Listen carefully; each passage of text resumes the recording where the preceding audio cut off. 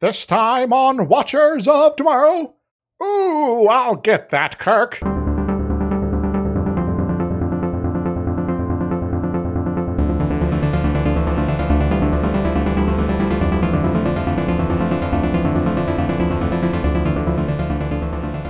Hello everyone, welcome to Watchers of Tomorrow, the sci-fi review and critique show. We're putting humanities back into science fiction. My name is Gip, and I'm joined as always by my friend and co-host Dr. Izix.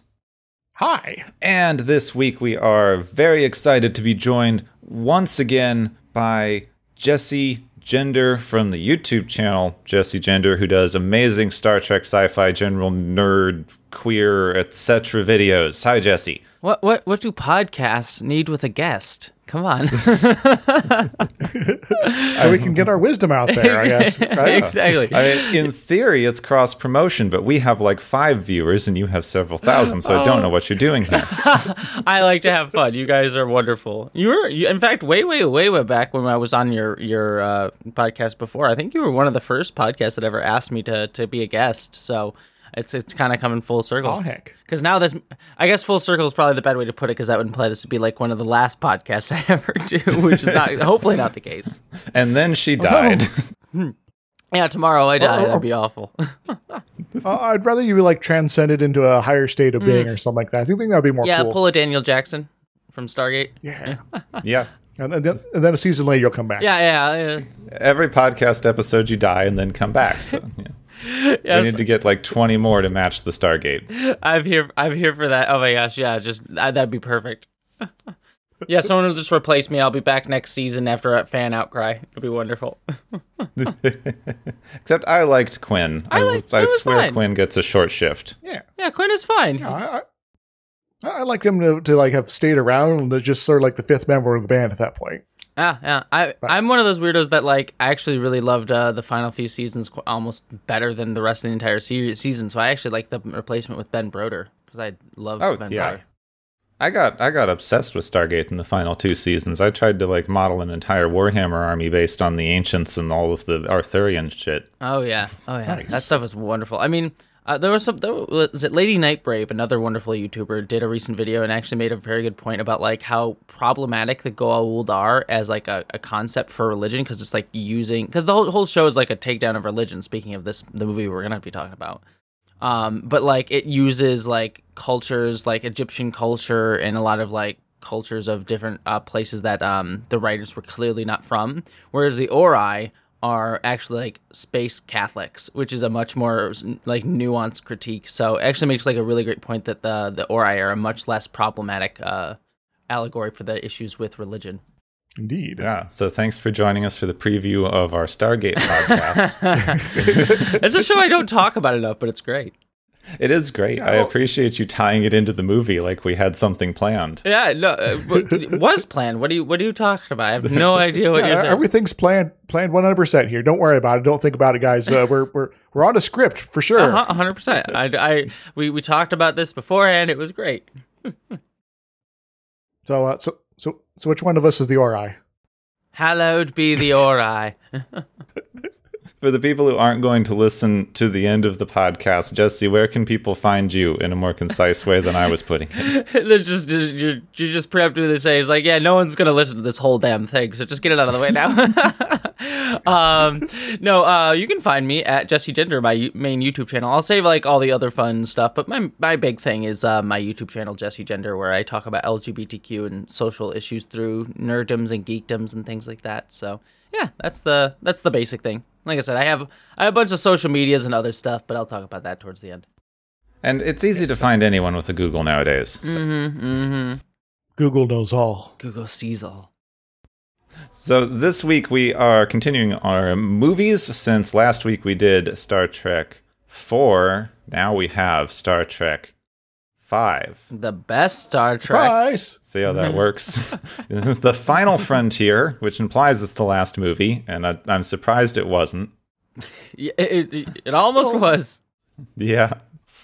Almost, yeah. All right, so Jesse, like we had trouble getting everyone slotted into movies for these guest slots, but like there were other movies on the table. Like Wrath of Khan was available when you were picking a movie. So want you to have to explain yourself to the people. Why I picked this one? That is fair. To be fair, okay. So my favorite Star Trek movie, just overall, at least of the original series. Well, actually, it's probably my favorite overall. Is Undiscovered Country, which was taken off the table pretty early. So I would have talked about that one quite a bit. But even if once you take Undiscovered Country off the table, I feel like the rest of the movies have all been talked about a lot. Like Wrath of Khan, there's only so much you can say about Wrath of Khan that hasn't already been said. Whereas this movie, I have a bunch of thoughts about The Final Frontier. Like, it is not a good movie by any means, but I do think that there are some actual good elements to it. Like, there's a couple really good scenes throughout this film that I actually think are often underappreciated. And then the rest of it is like so weird in a bad it's good way that I really kind of just enjoy watching this film. Like, I have never not enjoyed watching this film, but I think the most enjoyment I get is actually similar to what a feeling I just got with Venom 2. I just went and saw Venom 2, and it's a similar feeling where it's like, this is not a good movie, but if I get drunk and just laugh at it with friends, like I watched Star Trek V with friends on one of my birthdays, and we just got drunk and just made fun of it and just enjoyed it, and it was actually a really good time. So yeah, I mean, I feel like this movie, there's not a lot said about it. I do think there are some underappreciated elements of it that are better than some people would give it credit for. But on the whole, I think that this is a very enjoyable movie in a so bad it's a good way. It's not like Star Trek Nemesis, which is, in my opinion, the most depressing, sad, and ultimately kind of boring and frustrating movie of the franchise. Yeah, I will agree. Given the choice of the bad Star Trek movies from each, franchise, this is I would watch this over Nemesis any day, ever. Mm-hmm. And even over Into Darkness, I also think is another one that gets a worse rap than it deserves. But I would even say I would sometimes prefer this one over Into Darkness, in my opinion. Yeah, I think I would agree with that, even though I've only seen Into Darkness once. Mm-hmm. I find Into Darkness kind of funny to watch, so I get a sort of weird hubris sort of approach to it. It's like, it's not trying to be a comedy, but I just find myself laughing at some of the absurdity. Into Darkness is one of those ones that, like, and this will be a whole other conversation on that movie, but that's a movie more of like failed potential, where I see how that movie could have been really, really good had they just made a few changes to it. Like, conceptually, there's some good stuff in there. Whereas, like, this movie, right from its concept, Final Frontier I'm talking about, is like, it's a bad idea to go down this route. And I don't often agree with Gene Roddenberry in terms of his, like, overall thoughts on the Star Trek franchise. Gene Roddenberry was very smart in terms of, like, coming up with the concepts and putting the right people in the right positions, and had a great idea. Mm-hmm. But ultimately, I think some of his storytelling inclinations are not always the best. But on this front, he actively was like, this is a dumb idea to have the crew go and find God. And you know what? I don't necessarily disagree.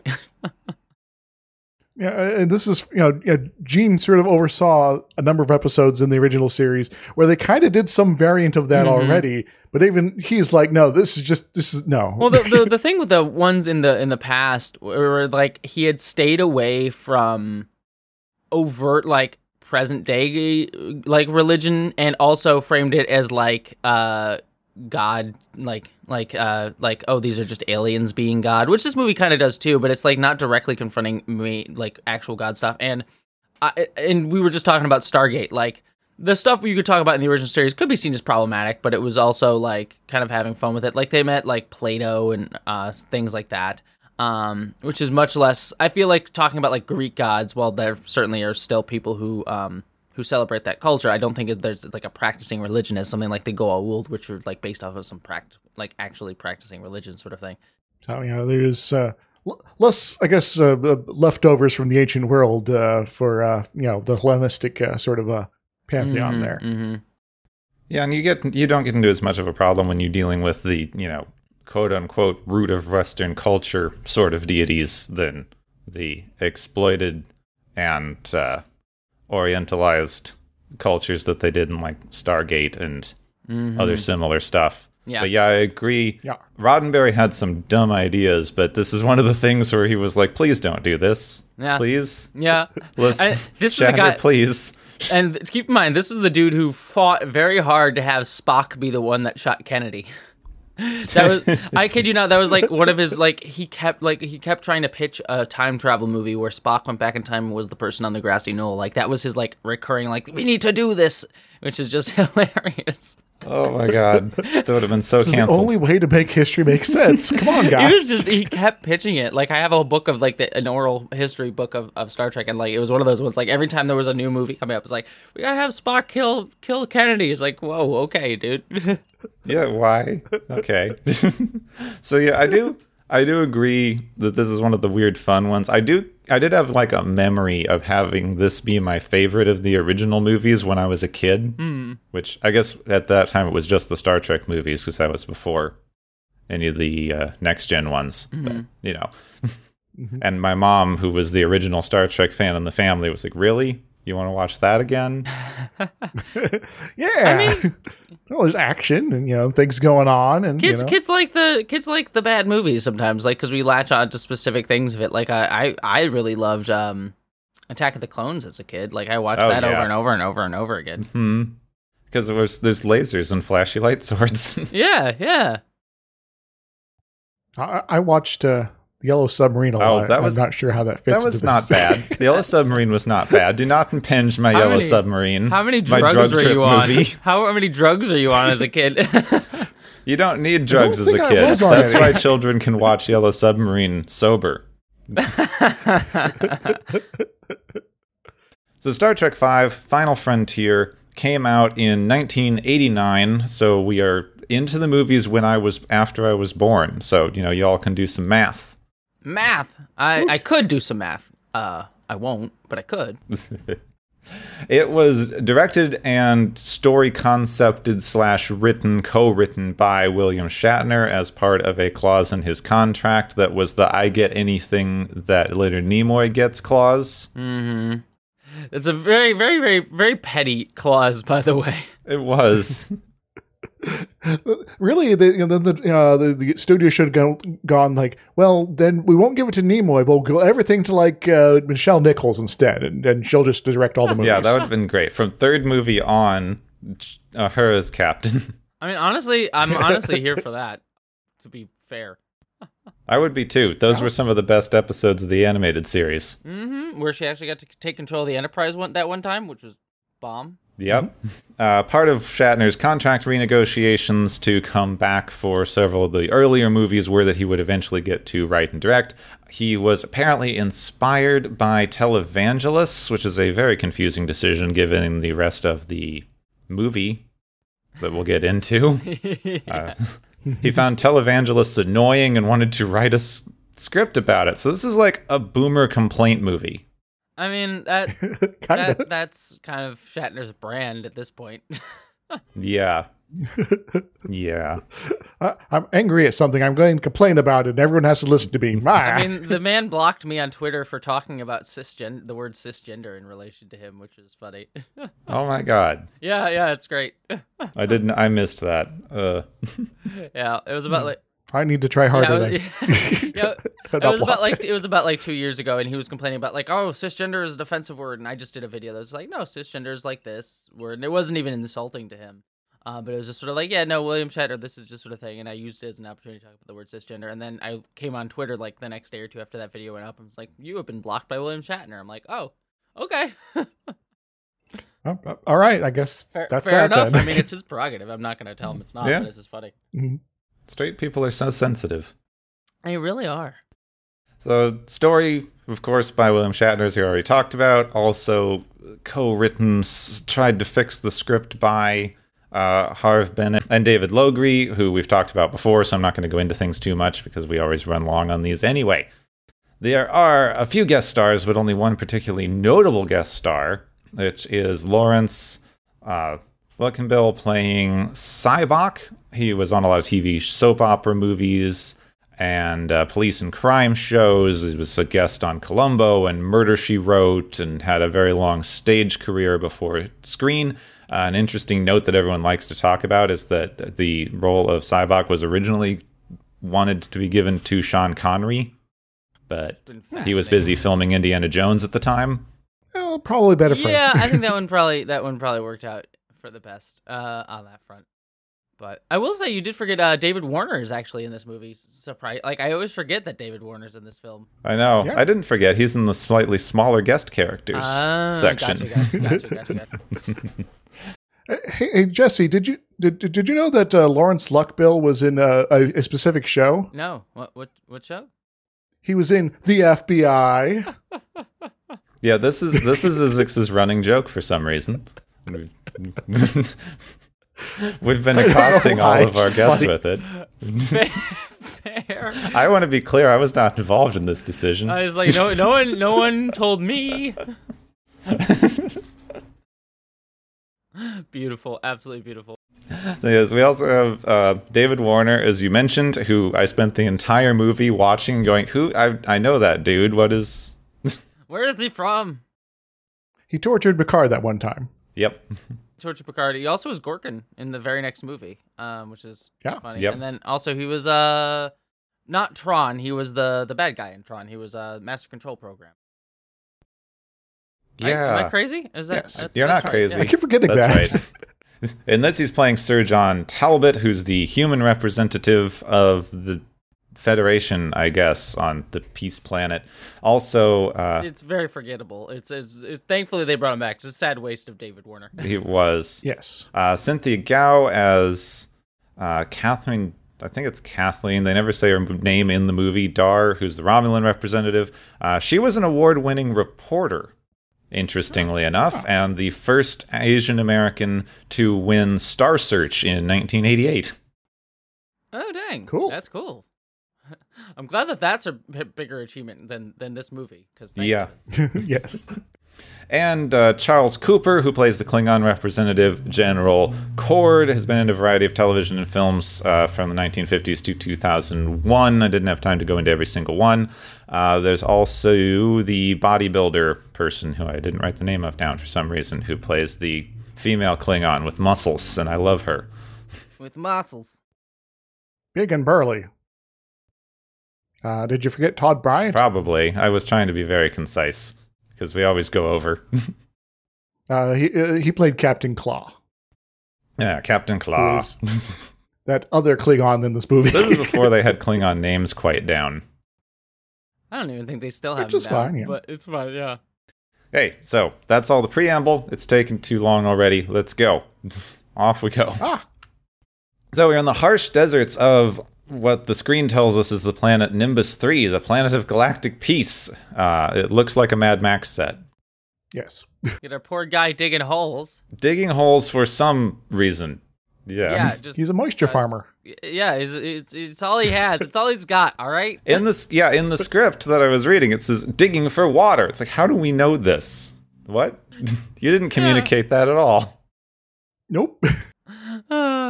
It's all he's got. All right. Yeah. It's all he's got. He's approached by what I'm going to call in the rest of the thing a horse, but is a unicorn, which I just loved. He's approached by a large unicorn. So they put makeup on the horses. Yep.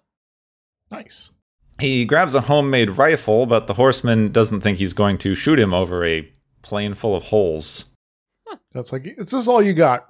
Seriously, you think I'm going to steal this? Really? And he offers to take the digger's pain, and he agrees and feels a great wave of gratitude and whatever has been lifted from his heart. And the horseman asks the digger to join his cause because they need to get a starship to go find ultimate knowledge. And he also reveals himself to be a Vulcan before he starts laughing. It's the laughing Vulcan. Yes. Yep. And then we cut to dun dun dun dun. Isn't that a kid's book in one of the other series, The Laughing Vulcan? Yeah. I think so. Voyager? I don't remember. Yeah, I remember. There's a Ferengi book that I used to read called that's like the Ferengi Rules of Acquisition. And there they mention Stork, the Stuttering Vulcan, which is like a vaudevillian kind of act that Ferengi used to do apparently. Oh my god. That sounds both amazing but also terrible at the same time. Yeah, it was like there was the whole there was like a whole story in that book about like it was these two competing vaudevillian acts on Ferenginar where it was Stork the Stuttering Vulcan and Kang the Incontinent Klingon, who were dueling vaudeville acts. It was a whole thing. It was a metaphor for capitalism and how like people try to stop the other from stopping each other, but it was a whole thing. The Star Trek books get weird. They do, and I love them for it. So yeah, we cut to intro, and then we have super sweeping helicopter views of Yosemite, where Captain Kirk is climbing a mountain. Why is he climbing a mountain? Because he wants to make love to the mountain. Come on. Oh my gosh. Halfway up this giant cliff, Spock suddenly appears next to him. And I want to point out, because I do a bit of rock climbing. I don't usually go outside, but I go to the rock gym, have for several years. What Kirk is doing here is a process called free soloing, which is the most difficult and dangerous kind of rock climbing there is. You don't just run off and do this. Yeah. People who do this take years to plan these things so that they don't die, and then they still often die. Yep. You plan your route up, get lots of workouts and things like that, so you're physically able to do it, and then your chances are still pretty slim. So if you ever watched, have you ever watched that documentary Free Solo? I think it won the Academy Award that year. I'm not 100%. It was definitely nominated. It's a great movie about that. I would actually really recommend it. It was one of the most anxiety-inducing documentaries I've ever seen, and I definitely know it was nominated for a Academy Award for Best Doc that year. I think it won, but I'm not 100% sure if this is a thing. I don't know how the military works offhand, but I feel like this is something that if one of your high-ranking officers was doing, you would kick him out of the army for being an idiot. Yeah. You're putting valuable military assets at risk. I'm just climbing up. Yes, you are far too valuable for this. Yeah, massive amounts of risk. Why do they not have safety equipment in this century? Yeah, it's like Captain Kirk. Come on. Imagine if this is how Captain Kirk died. Yeah, that would be awesome. Well, at least it was El Capitan. Yeah. Captain. Kirk is free soloing. Spock randomly appears next to him because he has rocket boots. Because of course he does. Why not? I want rocket boots. Yeah. I think we all want rocket boots. We do. It's a dream of humanity to have rocket boots. In the future, they have rocket boots. The future! Even though rocket boots are an objectively bad idea. Like, rocket jetpack, fine. Rocket boots would be so bad for your knees. Oh, yeah. I think you probably break your neck, too. Rocket splits. Yeah. Oh, gosh. Oh, God, yeah. So Spock distracts Kirk long enough for him to slip and fall because he's unsafely climbing a mountain. Huzzah, free promotion. Yeah, we're actually in the mirror universe. Spock, fortunately, is able to use his rocket boots to fly down and catch Kirk just before he hits the ground. Also really makes me wonder how his rocket boots function, because the rocket part of his rocket boots are at this point pointing upward, and he still manages to hover somehow. I mean, video game rules? It does seem like. Yes. Wait, this is all a holodeck, isn't it? Yeah. Then he turns on no clip and walks through the So back on Nimbus 3, Kathleen, the Romulan representative, arrives at Paradise City. Take me out to the Paradise City with her. Yeah, there's no grass, and there's a three-titted cat girl who is pretty. I mean, yeah, that's true. I mean, I kept thinking that she was one of the same species as Dr. Ta'ana, Maress and Dr. Ta'ana in Lower Decks. Unless there's something those uniforms are really hiding. Maybe. It's possible. Also, I did have to look this up. This movie with the three-breasted cat alien came out 1 year, almost exactly 1 year, before Total Recall, with the famous three-breasted bar worker. So fun. So there might have been inspiration. Yes, so there may have been inspiration from Star Trek V. I mean, it's a much better movie, I'll give it that. Indeed. So she arrives at Paradise City to meet with Talbot and Cord, who are the Federation and Klingon representatives of this peace accord, respectively. Apparently this is a planet that they all agreed to develop together, but then none of their governments put any resources into, and they just basically tricked a bunch of people who are ne'er-do-wells and possibly psychopaths to come here and created Mad Max world. And I think the specific term was the dregs of the galaxy. Mm-hmm. I mean, I guess this is like the origins of like Pandora from the Borderlands series. Yeah, I could definitely It's see just that. a bunch of crazy people in the desert. Yeah, I can totally see that. Like, give me my handsome Jack.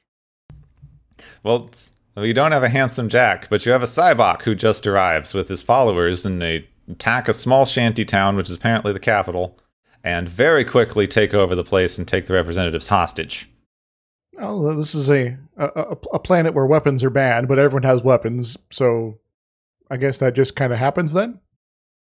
Shrug? Never underestimate people's resourcefulness in needing to shoot each other with things.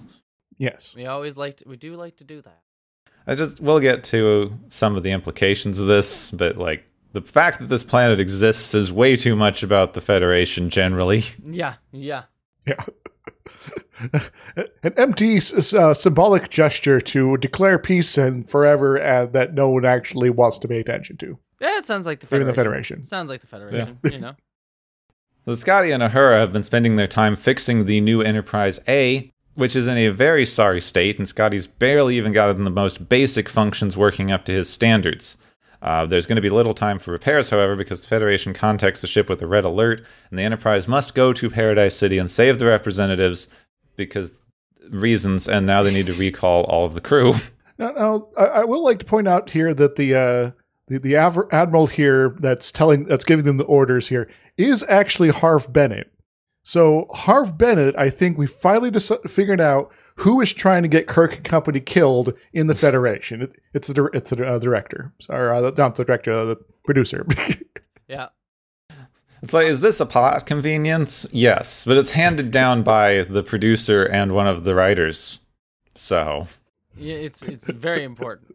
it's literally the writer coming in and delivering a plot convenience. Here, go do the thing. Have a movie. On their shore leave, the rest of the crew, Chekhov and Sulu, have been spending their time lost in the woods, apparently. I mean, can you really be lost Why if you not? have a transporter lock on you at all times? Good point. Uhura sends a shuttlecraft down because their transporter's not working. Wait! Before we skip over this, I would actually say like I actually want to pause at this scene because I think that this is actually one of those scenes in this movie that I think is really one of the actually good scenes. I actually really enjoy the bonding moment here between Kirk, Spock, and McCoy, and like the three of them sort of coming together. The reasons for it are ridiculous, but I do actually like the lines where Kirk says like I always knew I was gonna die alone, and them sort of bonding and sort of jokingly singing "Row, row, row your boat." Like this moment, I actually think while the rest of the movie is terrible, I actually think that this scene is actually kind of a sweet little moment between the three different actors, and it shows them coming together. Agreed. I enjoy what they were trying to do. Having just binge-watched all of these movies, which I don't think is how they were ever meant to be viewed at all, there's a weird decline in the relationship writing between Kirk, Spock, and McCoy, because it hits a really good high point around like Wrath of Khan and Search for Spock have some incredibly well-written character interaction that I didn't remember from my older viewings. And I think it's where you get the solidified McCoy-Kirk-Spock friendship down really well. And then it's not quite as good as I remember in Voyage Home. And this one, they are really trying, and I want them to pull it off. But I just couldn't get into it, and Row, Row, Row Your Boat is such a ridiculous thing to hang the plot of your movie on. Fair. It is. Well- It is. I'm not putting in the context of like the whole movie, but in this scene, I actually think it's just I don't know. It just feels nice to have like a laid back moment with these characters because we rarely get that with them. And yeah, I definitely think it's definitely not the Sure. heights. I do like the laid backness. I mean, it's part of the bad writing of the movie that's kind of funny. It's ridiculous to me that Spock at this point, for some reason, does not understand what beans and whiskey are. Yeah, that is definitely weird. Well, he was just dead, guys. Come on. Yeah, there's a few gaps in his knowledge here or there. I do also enjoy the weird product placement of the marshmallow like gun that he has there that Yes. apparently only holds 3 marshmallows, and actually it was a real like thing that Kraft Marshmallows made, by the way, which is hilarious. In the future, this is how all marshmallows will be delivered. So we're cutting edge. Yeah, it's like I don't know why maybe plastic bags go, but I don't know what like bag went out the window and like weird metal marshmallow gun. I always, even as a kid, read that thing as like not really a marshmallow storage device, but more of a marshmallow production tube. So like you'd have some sort of canister of sugar in there and it would extrude a marshmallow and possibly be able to hold hundreds of the things. Yeah, like give you like a fresh marshmallow. Like, that would actually be kind of clever. I don't think they had thought it that far through. Probably That not. would be kind of awesome. Because yeah, the thing that would actually be kind of awesome, just like make like infinite marshmallows in there, or marshmelons as they say. But yeah, no. Apparently the Kraft thing that they sold, like you just shove the marshmallow in there and like it just shoots it out badly. Apparently. What does this do? It holds 3 marshmallows and has a motor. Woo! Dodge. You're gonna have a whole 3 s'mores. Well, there's 3 of them, 3 s'mores. That works. Is this when the food companies were getting in trouble for putting too much sugar in things? Like, this is portion control. Yeah, I mean, yeah, that would be the only way that this makes sense, and just like weird gimmicky crap. It's just kind of funny. I mean, I'd use it just for the novelty of it, but that's me being a weirdo. Well, if we ever hang out together and go camping, one of us has to bring this thing. Yes. Hunt it down and bring it. I'm down for it. We will find one of these. Excellent. So Uhura does send down a shuttlecraft to get all the rest of the crew while they're in the middle of sleeping, because not only is the transporter broken, but Kirk very conveniently forgot his communicator. Whoops. Which also seems like a bad idea when you're going out in the middle of nowhere to climb a mountain by yourself. You're going to break your leg. You're going to wind up in a arm cutting off situation here, Kirk. It would be logical, would say Spock. Also, the Klingons have also received a distress call from their representative, and the captain is tired of shooting old Earth space junk and is looking forward to seeing the Enterprise when he arrives at Nimbus 3. They blow up an old satellite, which at this point is like 500 years old. They're literally shooting antiques. Yeah, the thing that's like Pioneer 10, maybe? I forgot to check this before the recording. It is, in some ways, metaphorical that our Klingons are more powerful than the analogy for V'ger thing going on here.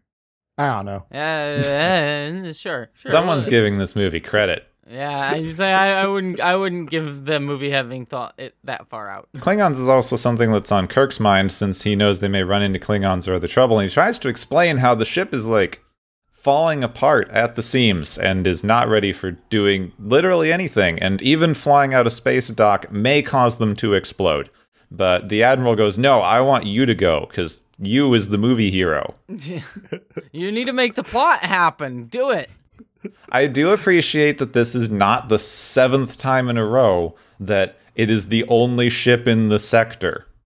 Because the Excelsior's like right there, but they're busy with something, I guess. Mm-hmm. Yeah, they're doing important. I mean, they're doing important thing. So en route, Spock reviews the Vulcan who perpetrated these kidnappings, and sounds like someone that he used to know, who was a gifted intelligent scholar that they all expected to be one of the best and brightest minds on Vulcan. But he embraced emotion and started a cult. I mean, what else are you gonna do when you have emotion? You know? Yeah. So he was banished from Vulcan, which is Vulcan society is not looked into enough on these things, but like, you want to not join their weird, super cultish, dictatorial logic religion, you literally get kicked off the planet. Yep. That's a little awkward. Yeah, it's a bit much. I mean, it kind of, to be fair, it kind of weirdly fits given what we know about the Romulans, but and also like what we know about like what we see in like the logic extremist sort of stuff that comes later on in Star Trek. So I mean, it's not so far off key that it rings as completely untrue, but it is a bit extreme. I mean, I think it makes sense for the culture we're presented with, but it's never questioned. Indeed. Yeah, no one's ever like, oh, that's probably a bad thing for them to be. No one's like, hey, we're the 2 closest Federation allies, humans and Vulcans, and we kind of purport freedom and equality and all that good old American crap. And y'all are kind of religious fascists. You know that? Yeah. Yeah, I mean Enterprise gets into like of all the shows to address this in a good way. Star Trek Enterprise is the one that actually got into that pretty detailedly, and that's about the only other time. And it's easy to forget that in between all the scenes of T'Pol wiping goo off of herself. Yeah, I mean, you got to enjoy that, I guess. Goo goo goo. Oh yes, and we mind melds are banned. Goo goo goo. There we go. Hey, the last 2 seasons of Enterprise are good, actually. I will fight for that. Yes. That's going to be your next long video essay. I mean, it's true. So, this Vulcan dude was banished from Vulcan, never to be heard from again until now, apparently. So, they arrive at the planet of galactic peace, and Kirk and company head down in a shuttle landing some distance from the settlement in order to avoid detection. Since it's going to take them a really long time to get there on foot, they need to steal horses from a patrol party. They need a distraction. What would you do if you needed to distract a patrol party? I mean, I would immediately pull up my fans and do a dance. I mean, what else would you do? Yeah. Yeah, this leads to her super famous fan dance. I'd get dubbed over as a sang too myself, but you know. I think my main questions here are, where did this music coming from? And where did they get palm leaves? I mean, I guess the implication, I don't know where the palm leaves came from. The implication, I guess, is like, I don't know where the instrumental came from, but like Uhura's always been like, from like the original series, has always been a singer. So I guess she's like, just yeah, I saw that. On. I can see that this is her singing. That makes sense. I mean, it makes sense in so much as any of this makes sense. Yes. It's so creepy that Shatner wrote this into the frickin' movie. Yeah, there's definitely that. And I mean, this just goes to like the weird like sexualization of women that Star Trek really, especially around this time. I mean, it was always there. It's been there since the original series, but especially around this era, like with TNG kind of being on at the same time. And this is like, yeah, Star Trek. I mean, all the way up through Star Trek Enterprise, the women just are definitely hypersexualized. They so are. Yeah. I was just reading a very interesting article on the intersection of miniskirts and feminism in the mid to late 60s, early 70s, which gave an interesting take on the uniforms, at least. Yeah, I mean, Grace, that was an argument that like there's interesting sort of stuff you can go into with that, where I believe Nichelle Nichols wasn't super keen on the miniskirts in the original series, but Grace Lee Whitney, who played Yeoman Rand, was actually very much for them. Was actually very much like, oh, I liked showing my legs, I liked showing them off, which was like, could speak to like the feminism of the time, and being able to show more skin was a sort of feminist idea. But then there's also the whole bit about like Gene Roddenberry supposedly used to have all the girls that appeared on Star Trek like come into his office so he could like watch them like hot. Like, okay. Well, he had to check the costume fittings. Exactly. That was, yeah. So I was like, okay. So yes, I'm not trying to defend the show for feminism. I just thought that was a very interesting thing I read recently. There's definitely an argument to be made that like the costumes on the original series were definitely like in some ways could be seen as like really pushing the envelope in a positive way. And I think that's a fair assessment. But it's a very complicated topic on it. But it's got nothing on the man skirts in TNG. I mean, I am here for that. I love those. I love the man skirts. Mm-hmm. If we all go to a convention, we are all wearing the shift. I think we've agreed now. Excellent. But yeah, no, this fan dance is just evidence of that unfortunate part of Star Trek history that is like the sexualization of women that really doesn't even fully go away. And I mean, it's still around because our society just still does it, but really doesn't like fully like get better until Star Trek Discovery. I mean, honestly, even they've done some mixed things. Yeah, I think Star Trek Discovery season 2 would even be where I draw the line, because even in season 1 there was some sexual, yeah, but in season 2 onwards, I think with considering they actually have a female showrunner, it's quite a bit. That's always better. Mm-hmm. Let's get rid of some of this male gaze nonsense here and stop objectifying people. Hooray! Mm-hmm. But meanwhile, back in the 80s, this objectification does draw out the particularly thirsty guards. I mean, they're digging for water and they're digging for sex. You know, they're all thirsty in every sense of the word. There's a freaking dubbed line in here where they just all look. Is that a woman? It's It's like, yes, those exist on your planet. You know that, There's right? like a three-breasted cat lady right behind you. So soon they are able to capture all these dudes, I guess, and steal their horses and ride into town. Only Kirk apparently knows how to ride a horse. And they make some random jokes about it, even though everyone's riding the horses fine. Being someone who does not know how to ride a horse, who has had to ride several horses because of friends I grew up with, the horses don't like it when you don't know how to ride the horse. Yeah, horses are terrifying, I should say. I went horseback riding for the first time last Christmas, and, it was fun, but horses are scary animals, in my opinion. They're large, panicky animals that can kill you out of fear or ignorance. Or malice. Mm-hmm. They have so many reasons to kill you. I mean, I was in, when I was horseback riding, we were, like, all in a line with other horses, and the horse in front of me just started, like, bucking a little bit because my horse got a little bit too close and, like, freaking out. I'm like, oh, God, I don't want to be here. It was terrifying. I've had a bad experience with horseback riding in a line as well, though it was more disgusting than danger. I can already get at what you're going at there, and that doesn't sound fun. I'm sorry, horse people. I know there's a big divide here. Oh, but... like, for sure. Like, I understand people who love horses and everything. For me, as someone who does not have that training or anything, I find horses mildly terrifying. Yeah, I fully admit it's because I have no idea what I'm doing. But same. Yeah. So we're not poo-pooing the whole exercise, but it is it's not for us sort of thing. Exactly. Anyways. So the crew is led into town with no problems because they look like the people, I guess. But then a fight does break out almost immediately. Some notable standouts. There's a rocket launcher that, is a movie rocket launcher, so it doesn't really do much, but there is a rocket launcher. Spock nerve pinches a horse. Which is hilarious. They all have shields for some reason that block lasers. And Kirk fights the three-breasted Catwoman and dumps her into what I thought was a fish tank, but on second viewing it was like a waterized pool table. It is literally a pool table. Oh my gosh. Oh, I missed that somehow. Oh no. And apparently just being tossed in, it means she's unconscious or dead or something like that. This is how cats work, Isix. Yeah. Yeah, I think that's exactly right. This is why cats won't touch water. It kills them instantly. Speaking of someone who currently has a cat on my lap right now. Kenny. Yeah, he said he jumped up a minute ago. I knew we were talking about him. Do you have three? So y'all talking about cats? Do you want to see? He's a boy cat. Do you want to see a little three-breasted cat lady, Newt? Of course. Oh boy. It's like, wait, where did the other three breasts go? Yeah. So that's less breasts for me. What are you talking about?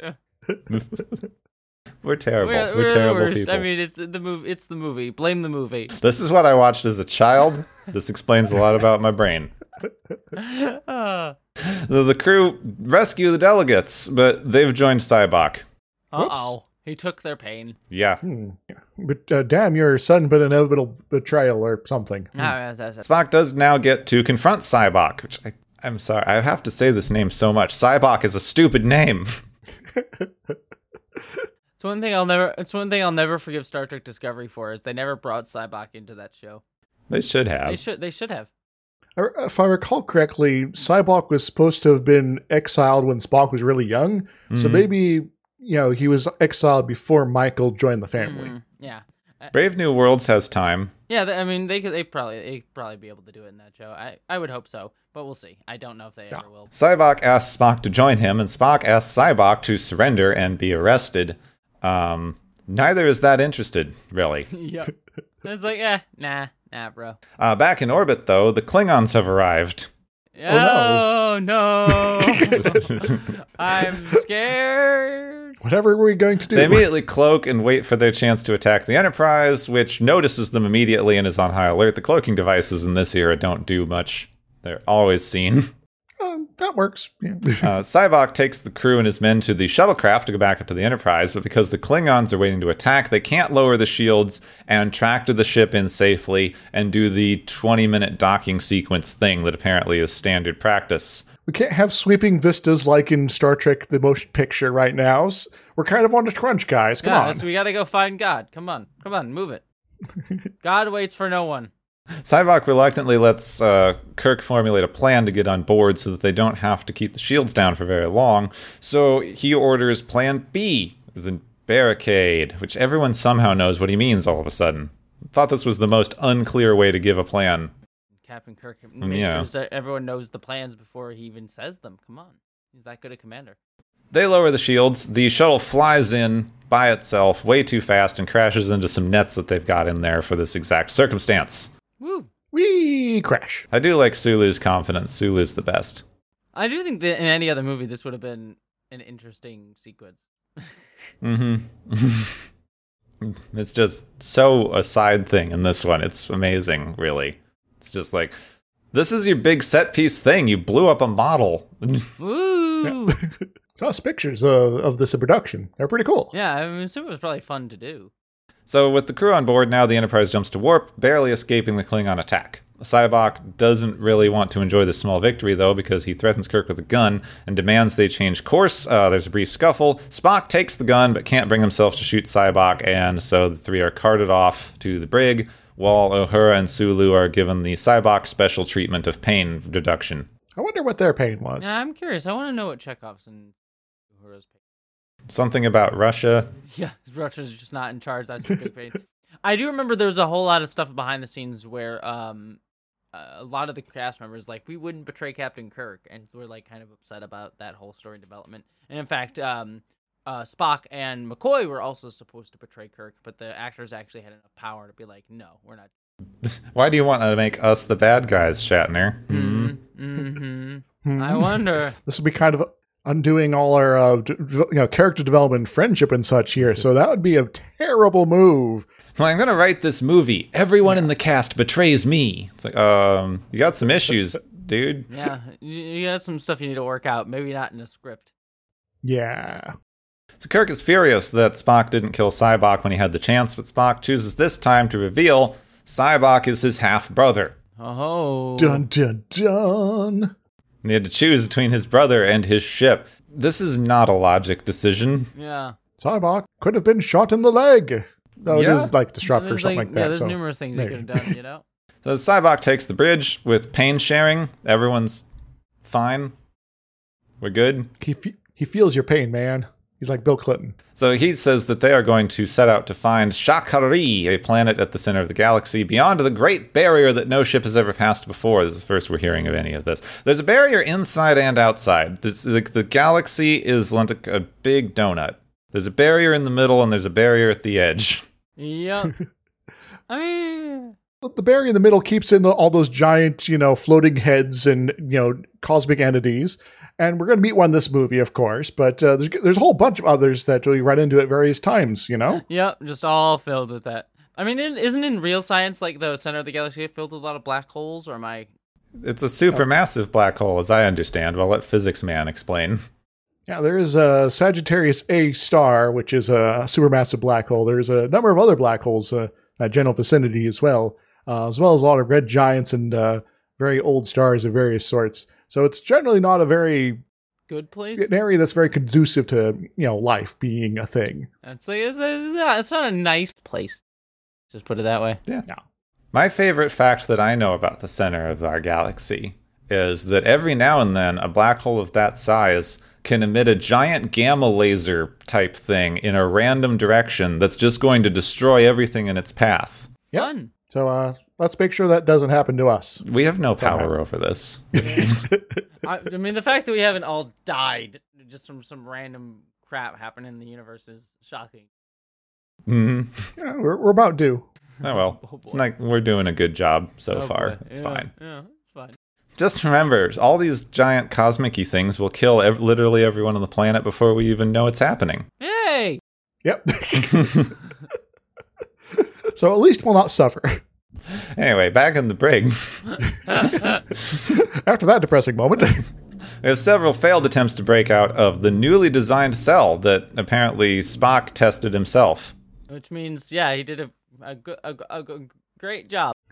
Except he didn't anticipate Scotty blowing a hole in the wall. I mean, no one anticipates the Scottish. Or Scott's been with a plasma torch or explosives or something. Whatever Scotty's doing here. Yeah, just exploded. Whatever he wants to do. No one expects it. Wait a moment. Is he secretly Demo Man? Yeah. It's like, wait a minute, is that bagpipes? Scotty! He just should carry a bagpipe. He should just have a bagpipe with a phaser on the front of it. Fan art, go! So now they have to make their way from the brig to the forward observation room by climbing an empty turbo shaft. Of course, they're very soon pursued by the rest of the crew, now following Sybok. But Spock, instead of climbing up, runs off to get his rocket boots. Even though the three of them are too heavy for the rocket boots initially, he does manage to pull a Willy Wonka and make it to the top level really fast when they almost splat themselves in the ceiling. I was gonna say, that's how physics works. It can barely carry 3 people. That's why all of a sudden it just shoots to the top. Turbo boosters activate. Also, we discover there's like 7,000 decks on the ship too. So, I mean, I've played Kerbal Space Program enough to know that yes, your engines barely can't lift the thing. Then you turn on the rocket boosters, then it all explodes. Yep. That makes sense to me. So Kirk uses the emergency communicator to make contact with Starfleet, or so he thinks, because it's the Klingons speaking perfect English. Yeah. Because they're tricksy like that. We'll have to pull the same trick on them next movie. Now they know where the Enterprise is going. Dun dun dun. To the death zone. So Sybok does find them and tries to explain he's just trying to find the origin place of the galaxy that's the center of all monomythologies. We're pulling a monomyth here. And he thinks it's the center of the galaxy. He then demonstrates his pain-relieving mind telekinesis on McCoy, who feels guilt over letting his father die weeks before there was a cure for the condition. Which, to be fair, this is also another scene that this is the other scene in the movie that I actually kind of like. It doesn't go anywhere and doesn't do anything for the plot of the movie other than just, like, I guess, explain how Sybok's powers work, which is also weird because then it's like, oh, you just show them their trauma and then they're like, I'm gonna follow you to God. Yep. So I don't really know how exactly that works, but DeForest Kelley is a legitimately good actor. And they never let him do anything. Exactly. That's the argument that I always make about this movie. It's like, this is the only movie that actually gives McCoy a character moment of his own. He's always playing backup to Spock and Kirk, and this is literally the only movie where he actually gets like his own character. Now, I think as far as the mechanics of this whole pain relief thing is that it's he pulls up a moment that has always been sort of damaging to you, at least as far as you're concerned, is, and then, effectively pulls all right, we've shared this together and now I forgive you. You don't have to worry about this. It's okay. Sort of thing there, but like more powerful than that somehow. Yeah. Like, I don't know, squared. There's definitely a trauma reading of this. I don't agree with the current neuroscience around some trauma theory, but there is a trauma theory reading of this you could do. Like exposure therapy sort of thing?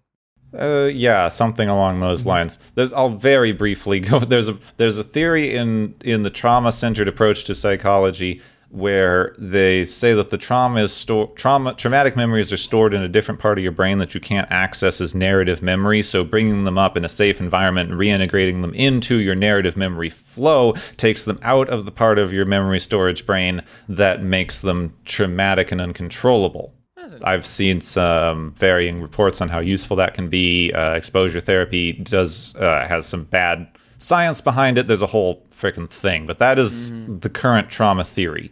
It's interesting, but whether or not we agree with this is a completely different thing that would take me another hour to get into. Yes, fair. McCoy feels so relieved that he wants to join Sybok, and now Spock, who sees his father's disappointment at having a half-human son. But Spock's dealt with his shit. Yeah. Yeah, it's like I'm all together, Yeah, it's between this movie and the last movie. I've done a lot of soul searching, And it's like no. Like, Sybok, you don't know me very well, do you? And then McCoy's like, well, Spock's not betraying Kirk. Maybe I won't either. Okay. So that has no effect on Spock because, Spock's dealt with his own mental health. Good job. And then finally Kirk, who flat out refuses to try because his trauma is what makes him a man. I think this is where we quote Linkara and say, "I am a man," or something like that. This is an interesting one, because he's like, "Now you," and Kirk's like, "No." And so I was like, "Oh, okay. Yeah, that's fine. Yeah. I respect your choices." Oh, well, you're a very agreeable madman. Yeah. Yeah. But now it's too late to do anything because they're at the barrier anyway. So Sybok actually returns command to Kirk because they're at the barrier and there's nothing else to do. They get through the barrier with absolutely no trouble because it was all in your head. Well, that's cool. It's just an illusion that no one ever tried to get through before. Wait a moment. Are we at Magus 2 now? So they find a planet beyond the barrier. And now that they're here, Kirk says we may as well go down. We're here. Yeah, so why not? Might as well. So they still use the shuttle because transporters are, broadly broken. Planet is mostly barren, but they do find a valley where the ground shakes, skies goes dark, pillars shoot up from the ground, and a bright light appears to them claiming to be God. Now, would you classify this as a pillar of fire or a pillar of smoke? I would say I don't know. That's a good question. Sort of a bloom effect. Yeah, the best the VFX department. In 10 minutes after their rock monster didn't work. Yeah. So it changes itself to appear as human with a large beard, Abrahamic god-looking thing, to say, "This is humans' expectation of me."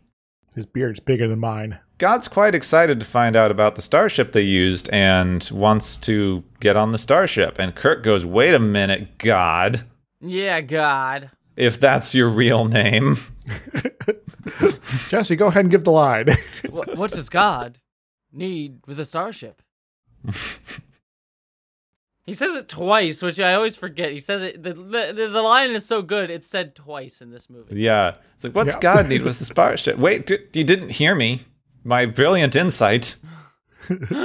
What does God need with a starship? You don't ask God. So God's miffed and shoots Kirk with lightning. I mean, fair. Spock is like, "Hey," but he didn't answer his question. And he also gets shot with lightning. And then McCoy goes, "Wait a minute, I don't believe in a vengeful God. We're in the New Testament now." And then Yeah, so screw you, Old Testament God. We're getting out of here. God cracks a bit and admit he's been imprisoned here by the barrier for eternities. And Sybok is finally convinced that this God may be not really the person he thought he was, and asks to share his pain, and then goes and shares his pain and gives the Enterprise a chance to shoot it with a torpedo. Sweet. Aren't torpedoes like full of antimatter and super explosions? Torpedoes do whatever you need torpedoes to do. Yeah, torpedoes. Otherwise they should all be dead. Torpedoes are plot devices. Come on. All right. The crew barely escapes, and in the confusion, no one sees that the bird of prey is approaching. What makes it worse is it doesn't seem like God got killed all the way. Uh-oh. I mean, if you're gonna try and kill God, you better try and kill him all the way. Also, now the shuttlecraft is inoperative. Scotty's repaired the transporter, and Kirk orders them to beam Spock and McCoy up immediately because it's not at full power. Of course, as soon as they're on board, the Klingons attack and damage the transporter again, leaving Kirk alone to deal with God. Kirk versus God, fight! The Klingon captain calls to demand Kirk be handed over, but Spock convinces the Klingon representative to order the bird of prey around because, you're a general or something. Do your dang job. Huh. So they get the bird of prey to save Kirk and blast God in the face. I mean, sounds about right. So torpedoes don't work, but disruptors do. They beam Kirk aboard so that the captain can be ordered to apologize for trying to kill him, and Spock reveals himself in the gunner chair because he shot God. Spock killed God. What a twist! I love it. Kirk goes in for a hug, but Spock is not into PDA. Not in front of the Klingon. Another Spock great line. So Spock couldn't kill Kennedy, but it could kill God. Got it. Yep. That sounds about right. The Enterprise hosts a reception in the end where the humans, Klingons, and Romulan representatives are all getting along. For once, it's great. Kirk made some point about how God is in all of us and found family, etc. And they all return to camping, where they're finally able to figure out how to sing "Row, row, row your boat." Row, row, row your boat gently down the stream. Row, Merrily, row, merrily, row merrily, your boat merrily, life gently is down the but a stream.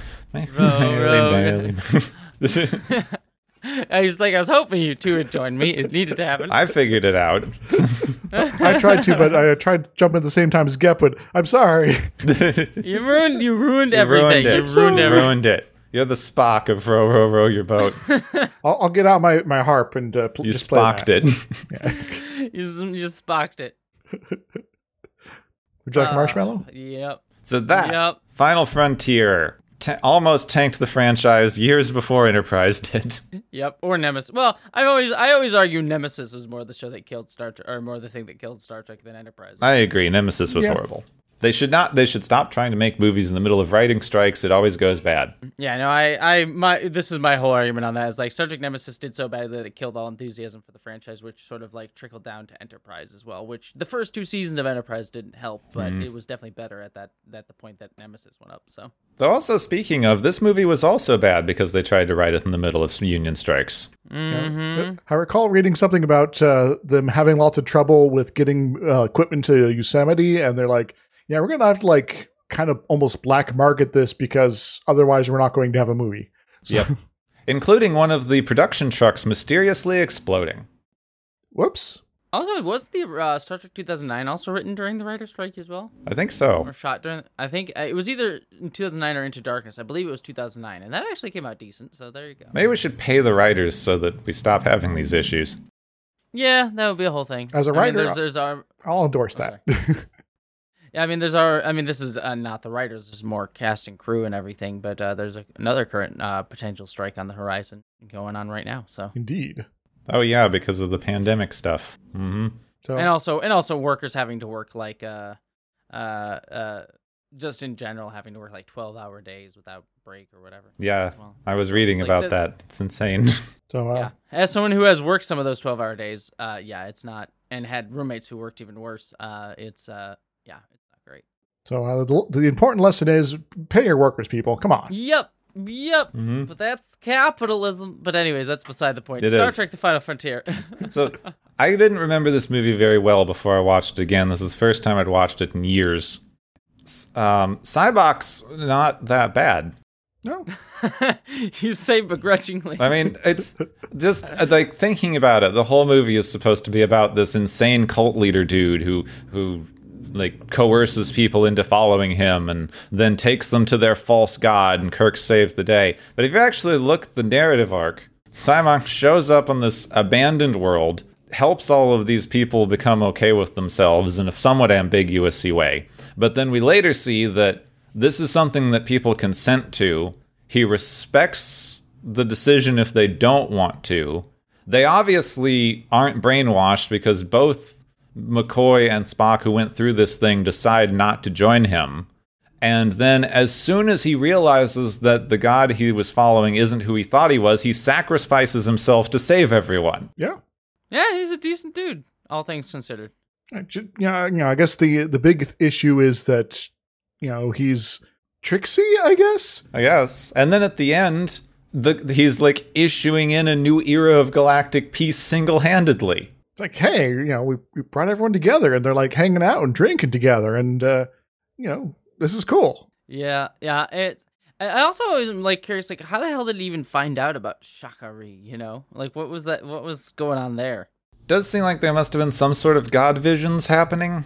Probably, but it's never really clear. shown. I'm actually kind of surprised, given the current like online mental health self-care boom we're having at the minute, that this movie hasn't gotten a resurgence as a like representation of your mental health things, because that seems to be what Cybok is doing, and the entire narrative of like the representatives are basically, if you deal with your past trauma, you can issue in an era of peace. Like all war, political differences, and social problems are caused by not dealing with your own personal traumatic past. I mean, there's probably something to be said about that this movie doesn't get. Like it's interesting, but like this movie I think like wants to be interested in bigger ideas and does not actually address them. It's very similar to Nemesis in that way, except for this movie I think is at least a little bit like a little bit more fun in that sense. But like Star Trek Nemesis has that same problem where ostensibly that whole movie is about nature versus nurture, but just like kind of gestures at it and never actually explores it in any meaningful way. I feel like Nemesis is what happens when you write a movie like this, but you have the budget for all the special effects you want. So you're not kind of required to trim it down to just these bare essentials. Because like we've talked about like the production problems on this. There were also like a lot of budgetary issues. The movie like was barely able to be made in budget. They were really, really rushing. None of the special effects functioned. Which is weird considering that Voyage Home was like the most successful, still is, I think, in terms of this inflation, is the most successful Star Trek movie. So you'd think the next one after it, they would have given a decent budget. I know, you would think so, but they kept decreasing the budget on these things. I mean, I guess they're like, you made it for less money and it's still doing well. Here, take less. I guess it's one of those like sort of like things like, I guess, limitations breeds innovation, which can be true, but not in this case. I mean, it still made the obligatory for movies double its production budget. So it's not like it was a massive financial flop, but it didn't make as much all the money as the other movies did. Yep. So you make enough money to justify a solid sequel. Well, we're going to cut your budget. You don't make enough money to justify a solid sequel, we're going to cut your budget. Do anything else, we're going to cut your budget. Thanks. I do think that this movie gets a bit interesting if you do look at it as like Shatner's Kirk fan fiction. Yeah. Because I mean, Kirk is like weird action hero dude. It's very strange how much everyone else is incompetent. It's really weird how much it really swings between Kirk is the most competent Superman ever to Kirk can't do anything and needs to be saved by his friends. Which, like, I do like as a message that you need strong friendships, and that is one thing that I've always... Well, I don't know, I have some mixed feelings on the Kirk-Spock romance after watching all of these things. But I've always been mildly critical of the, like... male slash fiction stuff that you get with these series, because I want there to also be room for, strong straight male friendships, which is something that I feel like we're missing a lot. And trying to have a movie that is about the extreme importance of very close male friendships is something that you don't often get anymore. I do wish they'd pulled it off a little better. Yeah,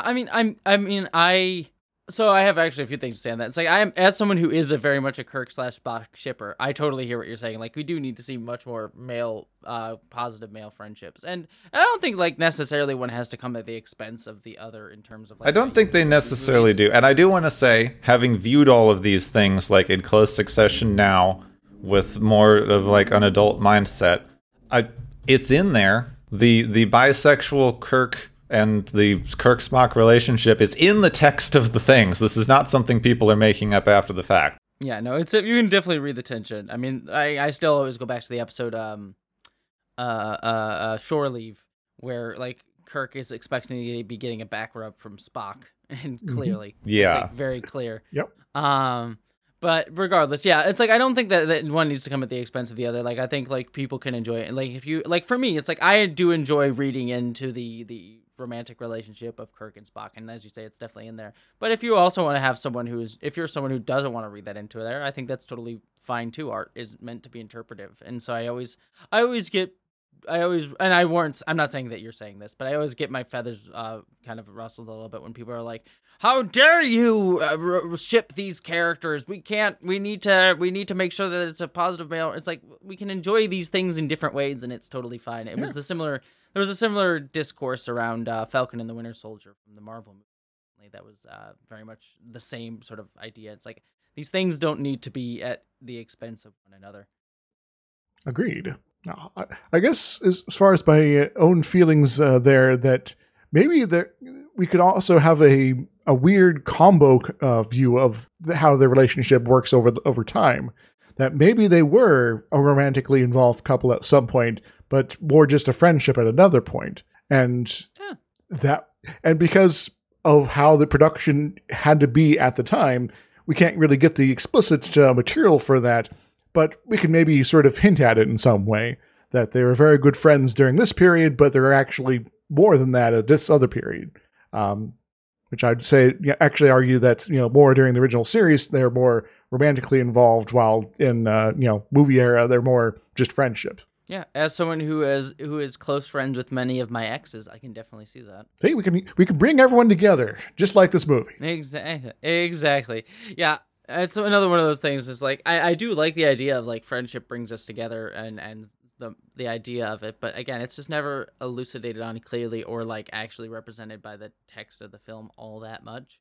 Like, again, it's like gestures at it, but it does, and it's an odd one to look back on now because they have a very strong and explicitly stated found family narrative in this movie, which now is something that you read as a particularly queer phenomenon. Like the idea of the found family in LGBT circles as for people who, like, for one reason or another, cannot really like have their family of origin in the same way as other people, and that being a found family is a very, very important cultural thing in queer and LGBT communities.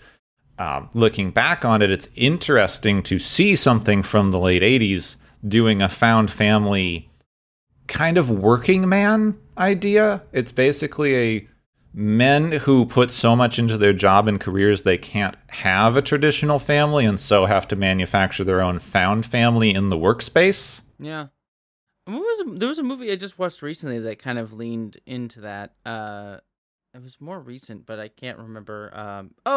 Actually, a really wonderful film that I would recommend to both of you called Riders of Justice, starring Mads Mikkelsen. It's a Danish film that's kind of like Taken, but like actually more depthful and actually like thoughtful. It's a basically Mads Mikkelsen Danish Taken that is actually much better at like talking about trauma and how we try to just like find meaning after trauma. But the whole end bit of that movie is like finding a found family can help you sort of like overcome like trauma, and it's not about finding meaning. It's not about finding meaning in trauma. It's about finding meaning in your life to help you get through the trauma. Which I feel like would have actually been an interesting theme for this movie. Now that I'm thinking about it, it's like actually that go and watch. Basically, what I'm saying is go and watch Riders of Justice, and then say like, oh, that could have been a better version of Final Frontier. Because I like that, because it is the same sort of idea of like the working man's family. And I mean, like, this is something interestingly, like, if we want to talk about Shatner's writing, if we want to do a deep dive on Shatner and his writing ability. I mean, I've read all of his Star Trek novels that he did, and he does much the same thing. There's definitely like an over-importance Mary Suing of Captain Kirk as a character. Like, he did 3 trilogies of characters, 3 trilogies of Star Trek novels. The first trilogy is all about Mary Suing Captain Kirk and bringing him back from the dead, and he's perfect in every way. The second trilogy is, and I kid you not, the second trilogy is we learn the entire universe and galaxy was made to give birth to Captain Kirk so he could also save the galaxy. Oh God. That is the story. That is the explicit story of that book trilogy. And then the third trilogy is his son is Space Jesus. Which again, not kidding, that is the explicit text of that story. But setting us so you can see the elements of that in this Final Frontier thing. But there's also, like, now that you sort of explicitized that, there is definitely that sense of found family in those books too, because the whole thing is like he's jumped forward in times to Picard era, and he still finds his family with Scotty still alive, McCoy still alive at that time, Spock still alive at that time, and still finds them, and also finds family with like Picard's crew and Picard's friends and everything. So there's this recurrent theme in his writing of found family and the over-aggrandizement of himself as like the patriarch of that family. So it's kind of an interesting sort of thing, is like he loves found family, but he also likes to be the center of the family sort of thing that's in his writing. Which is also an interesting one, like I was saying, the found family being associated with queer cultures, especially now, but it always, was in the underground, even though nobody was talking about it in the 80s. The fact that Shatner has been so outspoken in his rejection of queer interpretations of Star Trek, but he still wants to be the center of a all-male found family situation. I think that probably just speaks a little bit to like inherent homophobia that people have. I think it does. And I'm not trying to read into anything with Shatner himself, but the dissonance that I see people getting between wanting to uphold Star Trek in this way and the blatant homophobia of one of its central figures. It's always kind of frustrating for me, honestly. Yes. I mean, it's a discourse that, like, even today, like, I don't know how much do you two watch Lower Decks? Yes. I haven't gotten a chance yet. Well, I'll this isn't really a spoiler. It's just a thing that happened. There is a scene in the most recent Lower Decks where one of the male characters is very explicitly having, like, very explicit sex in the middle of an orgy. The image is very explicit. And it's meant to be like a one-off joke, sort of thing, and I think it was fine. I could understand some people think it was a bit too far, but it is meant to be like sort of a one-off joke sort of thing. And on Twitter and certain places that are more toxic fans, that image was going around of that picture, being like, "Oh, look at how dumb Star Trek is, and look how gross and stupid the current modern Star Trek is." Kind of using it, insulting, and it kind of just delved into that kind of inherent homophobia that I think a lot of certain parts of the fan base just don't want to address, and like are forgetting the fact that, like, as we said before, like, Star Trek has always been sexualizing of women. Like, it's very much hypersexualized women and objectified women quite often from the very inception of the show, and most especially during this era and the Rick Berman era of Star Trek. And so when you sort of get into that being a male-centered thing and us looking at men in a sexualized way, people are like, "Ew, gross," sort of instantaneously. And I think that's I think it's an interesting phenomenon that a certain segment of the fan base, typically often the fan base that also is yelling about Gene's vision and how perfect older Star Trek was, is the same sort of thing. But it's just like, there's none of the self-analysis of, like, this push to, like, ew, gay, icky, like, male bodies icky, but also, like, recognizing male friendship being important, and sort of, like, it's an interesting sort of, like, level that that Star Trek has always kind of danced around, because I feel like one of the positive things about Star Trek is it has always shown, like, really strong and beneficial male friendships. I mean, throughout all of its iterations, I can, like, you could think of, like, Data and Picard, Picard and Riker even. You can think of Kim and Paris in Voyager, Bashir and O'Brien in Deep Space Nine. So that's always kind of been there. Mm-hmm. It is a weird one I think looking at it in a modern context on older Star Treks, like, they did really over-sexualize the female characters, even into Next Generation, and especially Enterprise, like, all the way through. But it's one of the reasons that the over-sexualization in Enterprise comes off as so blatant and odd for so many people, I feel, is for all of the sexy aliens and Kirk sleeping around and all of those stereotypes, the first two iterations of Star Trek were pretty sexless shows. They don't really go into a lot of explicit sex amongst the characters. People tend to just get on with their jobs and don't seem to consider sex as, like, a massive part of their culture. Mm-hmm. And, like, compare that to, I'm thinking about this because yesterday I just was watching a really good video called Commodifying Bi Validation. Oh, yeah, by Verily Bitchy. Thank you. I could not pronounce that name. I love their stuff, and I've never heard them speak the channel name out loud. Verily, I'm friends with Verily, and great. So in that one, they were talking a lot about the representation of Captain Jack Harkness from Doctor Who is explicitly from a future in which sex has become so normal that everyone is just, from modern standards, inherently horny. Mm-hmm. But it's an interesting one to just look at, because we have a incredibly repressed sexual culture, especially in modern America. Even if you compare it to something like the 70s and 80s, my partner was just reading How to Survive a Plague, and so I'm getting some information from a second-hand reading of that. But just before HIV became a very prominent force in the world, like the way that we thought about sex was completely different. Like everyone of our generation who was raised after this thinks about sex and STIs and this kind of interaction inherently differently than even people did think of it about like 50 years ago.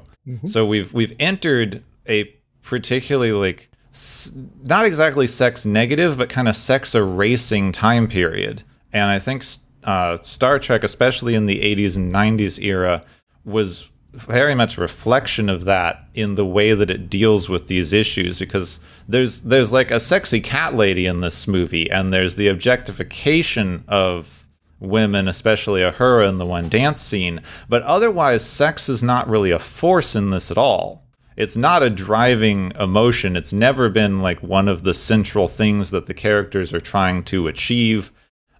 There's very little kind of even flirting and things in most iterations, which I think is one of the reasons that you do get so many queer interpretations of the friendships in the show, because there's so little explicit sexualization elsewhere. Yeah, I think the only character that really gets like any explicit sexualization is Riker in Star Trek. I'm trying to think of anyone else. I think Riker's really the main one. Yeah, generally. And even if you look at the text of the original series, the introduction of the Pon farr for Vulcans, like Spock needing to have sex, is framed as kind of a crisis. It's also framed as kind of horrific too, like monsters. Like there's like horror music and stuff going on there in certain scenes, you know. Yeah, I guess as far as Star Trek V here, you could also sort of see that when sex does come up, it's very much being framed as a vice in some fashion. That this is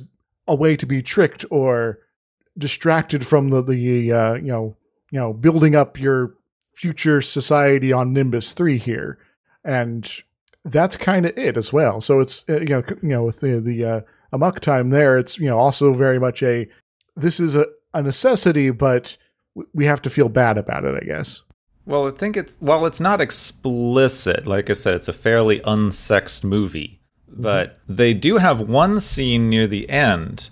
Since this is supposed to be almost a critique of religion, and especially cult-like religions, one of the things that they mention at the end of the movie to talk about how the peace accords have been advanced through this experience of them all getting along is that the Federation representative and the Vulcan representative are now applied to be in a sexual relationship, which came explicitly from this religious experience, which is kind of a opposite take than you usually get from religions, which tend to be very sex negative, or at least in the modern American view. I'm for more religions that are sex positive. Yes, exactly. I'm here for that too. And that is interesting. It's just getting me more to think about like sex throughout Star Trek as well, because like Gene Roddenberry is always someone who's like very like trying to push sex into things. Hello, as for a writer. Yeah. But it was also like very male gazy and more carnal pleasure-y than it was relationship and emotional based sex. And again, very male gazy as well. Yeah, and I don't know what it would have looked like, but to his credit, later on, Roddenberry was like very explicit in saying that there should be more sexual representation in Star Trek. I mean, if you want to get the closest to what his vision of like sex in Star Trek would be, read Star Trek: The Motion Picture, the novelization, which is very male gazy. Like literally in that book, and I kid you not, this is part of the text. This is literally the explicit text of that book. That he has Captain Decker, fuck the Ilea probe, the probe that V'ger sends back, into sentience, is how that works. Wow. That is the explicit text. Like it is, the Ilea probe is just a robot, and then he goes to Decker and her go to her room, and he's trying to like connect with her and trying to like bring Ilea back, and she's just straight up a robot, and then he just starts noticing her breasts. And he's like, screw it, I'm gonna fuck her. And he fucks the probe, and the probe then remembers that she's Ilea, and there's like a whole section where that whole segment is like told from V'ger's point of view, whereas like V'ger reads it as like an attack, and it's like, oh, he's violating the probe and so that it's losing contact with me and becoming more self-sentient. And so it's like literally in that book, like Decker fucks the Alea back into sentience, which is a whole thing. And that explains why there was the line about her having a vow of celibacy. Yup. It all coming together now. Oh dear. Quite literally coming together. Sorry, had to do it. So yeah, I mean, it's just interesting to talk about like sex and religion in Star Trek, because I think like there are two topics that the show seems like Roddenberry was also very vehemently anti-religion in a lot of senses. And so it's just like both sex and religion are two things that like I think a lot of the people behind the show, especially Roddenberry, but just in general, like even if you look at like for all of his awfulness, like Rick Berman in his very homophobic, sexist way was also like weirdly focused on that. It's just like these are two topics that are like so thought about behind the scenes of Star Trek that it's weird that it doesn't become explicitized within the series really positively or negatively in any clear way. The forbidden topics. You can really see the tension in kind of even early Roddenberry's, like, I'm unclear when he became like an outspoken atheist in the timeline, but there's a lot of tension in even early Star Trek whenever they have one of the God episodes where, like, obviously because it's on American television in the middle of the 60s, they're going to have a, like, we don't believe in you, Apollo. We have our own good old American God. We got the one, and that's sufficient, so go away, you. I mean, the one time it's like kind of positively shown it is when it's sort of alluding to Christian religions in Bread and Circuses. I forget what episode that is. Bread and Circuses. Yeah, which you also kind of have in here at the end with the sort of very vague, semi-humanistic God is in all of us thing that they kind of throw in at the end of the movie. I mean, also something else you could analyze too is the fact that like the God that we like the God that we see on Shakari takes the form of the Abrahamic God as opposed to any other God that he could have taken on. Yeah, just to say like, oh well, I see humans here. This is what you think I should look like. Yeah, why no other God from Earth's past? Not even just the Abrahamic God, but explicitly the like Renaissance era view of the Abrahamic God that is now ubiquitous. Big flowing beard with all the curliness going on here, and sort of this very stern fatherly sort of gaze going at you until he shoots lightning out of his eyes. Which is where you get into like we did Star Wars not too long ago, and I was critiquing the hero's journey monomyth idea, but you get explicit monomythology ideas in this movie, saying that Shakari is the origin point of all religion, basically. Even though that's proven to be false, it's a little unclear. I think it in interesting ways, it goes back to the Stargate discussion we were having before, where it's left pretty unclear whether this entity is taking on aspects of existing human cultures and religions and trying to represent itself within those to gain power, or whether its psychic connection attempts of escape thing are influencing the development of human cultures and religions. I'm suddenly having flashbacks to the Satan pit from Doctor Who. Yeah. Which is completely false. I'm sorry. I love anthropology, even though I'm not an anthropologist, and all this is completely false. They all go, every culture on Earth has had a devil figure. It's like, no, you have read devil figures backwards onto history because of your stupid Western viewpoints on anthropology in the 50s. And also, I should say that is something that Star Trek actually did too in Star Trek the Animated Series. Mm-hmm. There's an episode of Star Trek the Animated Series where Kirk meets an alien who claims to have been the origin of all devil myths in human history. Yeah, they do several of those. They have that. They have this origin of all snake gods through human history. Yeah. And interestingly enough, like I don't think either of them are vilified either. Like even the devil character comes across as more of like a Loki-esque mischief god than he is actually. We talked about that when we did that episode however many months ago at this point, but It was a very interesting take on this kind of concept, which is also an interesting thing to actually contrasting those directly, contrasting the magics of Mangus 2 with the Final Frontier, where they meet the trickster devil, who they canonically state is literally the Christian devil. Yes. Like, he was on Earth, they met him, he was the Christian devil, full stop. And they go, well, he still deserves consideration as a sentient being. Versus this thing where they meet this thing, go, oh, this thing's a little hostile, I don't like that, and then immediately kill it. It was even funnier, too, because we give more due to the devil than we do to the supposed god. I'm just saying, Star Trek the Animated Series is deeper in thought than this movie. Surprise. Yeah. In a lot of ways, yes. Yeah, it's interesting. I mean, there's a lot of things you could talk about in that. Yeah, but yeah, no, it's fascinating. Now, there's another previous on Star Trek experience that I think we haven't really brought up here, but is kind of related. Called The Way to Eden. So you two have any comparisons between Cybok and Dr. Severin to note here at this point? To be fair, it has been a hot minute since I've seen The Way to Eden, so I actually can't speak to That was the hippie episode, yes? Yeah.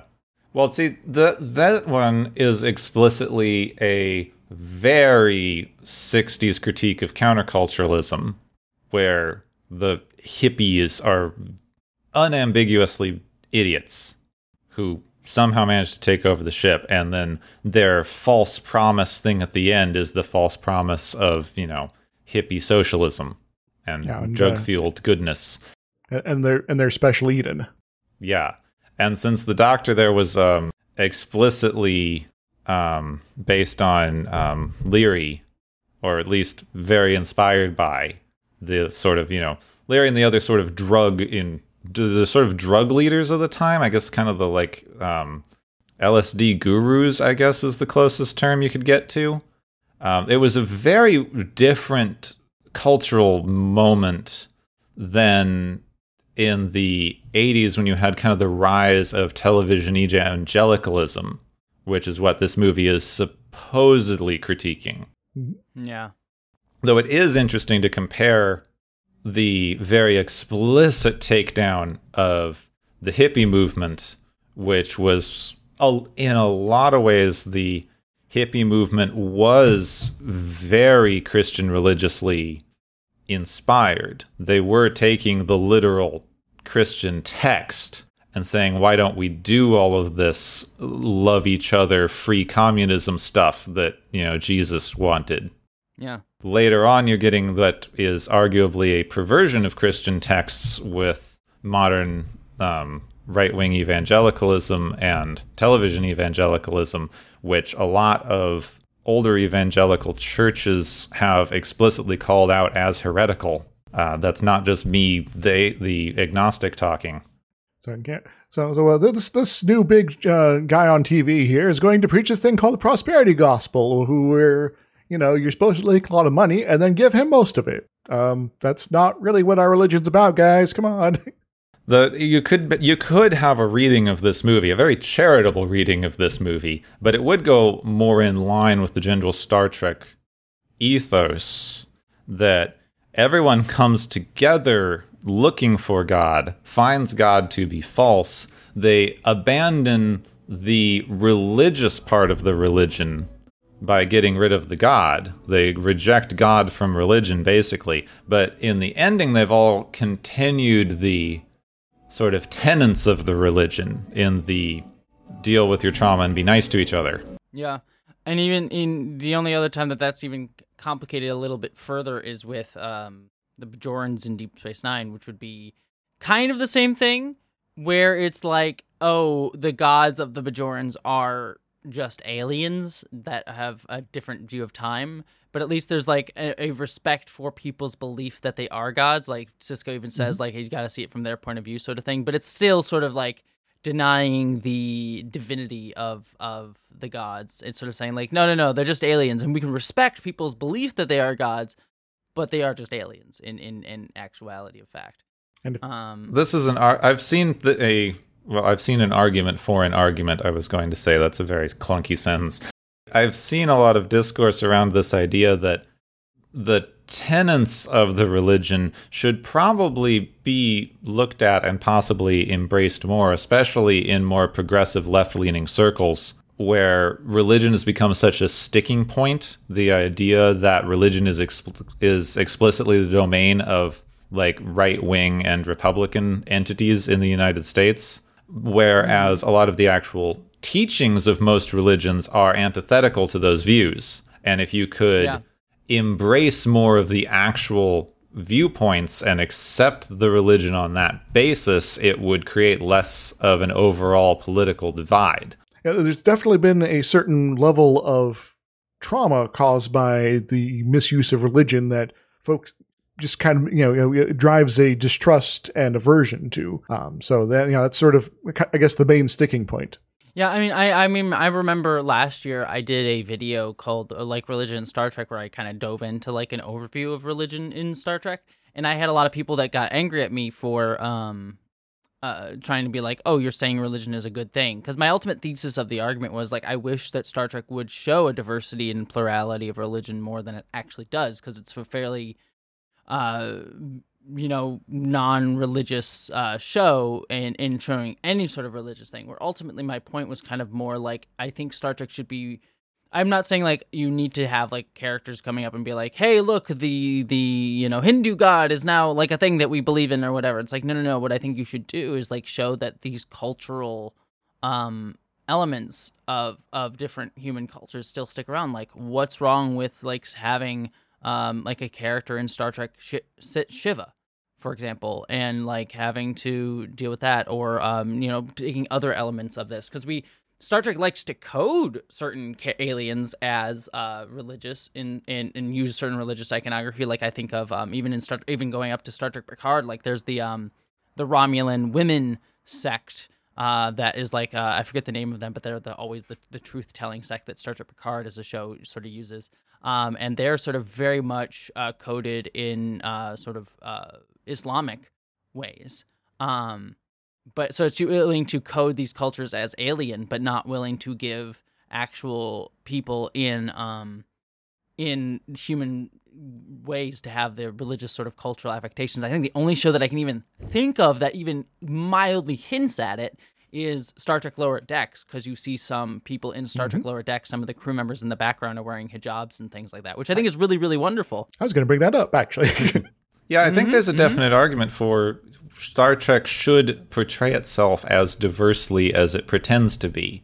Because there's always been lip service to multiple religions in Star Trek, even amongst humanity. Like they keep having these, doesn't your humanity believe in a god? And they go, well, on Earth there are many gods. Yeah, it's like no one even bothers. Again, we go back to like the Abrahamic look of this god in this movie. It's like no one even bothers to mention that. It's like, well, why not have like something different, Yeah, and there's definitely a through line in all of Star Trek that religion is the counterpoint to progress, especially scientific progress.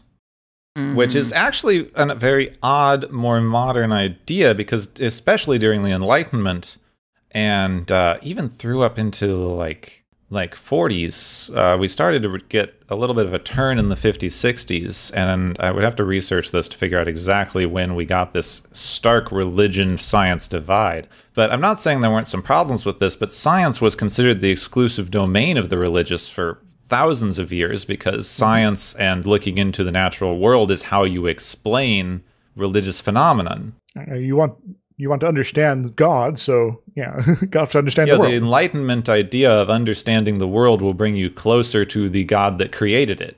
That's like isn't that like the explicit argument of Carl Sagan's Contact? Like that religion and science are just two sides of the same coin, where religion is sort of the more, like science is just trying to explore the rules by which God made the universe. There's always that theory that God or whatever sort of thing created the universe, or God or gods, was just a really smart scientist, who just created something. Yeah, the divine watchmaker idea. Mm-hmm.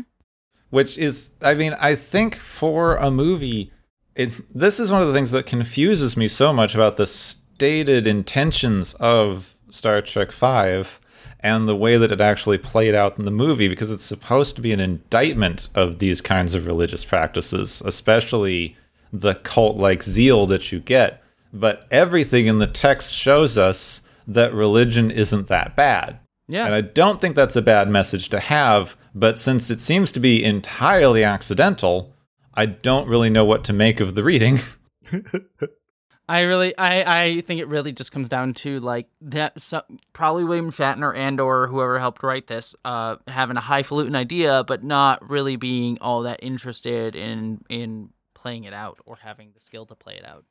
And being much more interested in the aesthetics of science fiction than in actually discussing the stuff going on. Like, for example, I keep going back to Nemesis as like a good example of this. Is like Nemesis, because that one movie is at least a little bit clearer in its intentions than this movie is. But that movie is supposed to be all about nature versus nurture, and it has a great setup in that with like two versions of Picard who have been raised in two different ways, and so if you have that idea, but then it never goes anywhere with that. Like Shinzon doesn't move or change as a character. Picard doesn't really move or change as a character. It doesn't really dive into that idea in any way. It's just sort of like, yeah, nature versus nurture is a thing, and then just stays static with it. And this movie, I think, is better in that sense, in terms like it's not necessarily static, because I do think the characters change, but I don't think it's ultimately ever in service of the thematics of the movie. Like, I don't think the thematics of the movie are really in concert with what the character arcs are, and therefore it just comes across as like, I'm not sure what this movie is trying to say. Yeah, there's a wrapping here, but it's not really servicing much. And I see your argument in it being very, like an interesting movie to dissect, because there's a good movie in here. There's really good points, especially with like the way that politics, like future politics that have like dedicated themselves to a certain vision of progress, have created this hellscape of a peace planet, and everyone is then brought together by their shared religious experiences after the fact. And wouldn't that have been a cool idea to explore in Undiscovered Country? Of like Undiscovered Country and most of Star Trek in general just kind of tends to move forward, like just sort of ignoring that Final Frontier ever existed. But it would have, and you can honestly, you can read 2, 3, 4, and 6 as like one continuous story. This is kind of like, this kind of happened on the side. Yeah.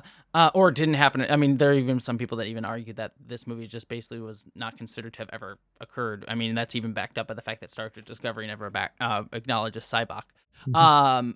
But like, wouldn't that have been interesting to think of like this great peace between these two great rivals, the Federation and Klingons, came out of, number one, Kirk overcoming his own trauma at his like son's death, which kind of even fits the thematics of this movie with like trauma being overcome to fix political divide, so that even kind of ties in nicely there.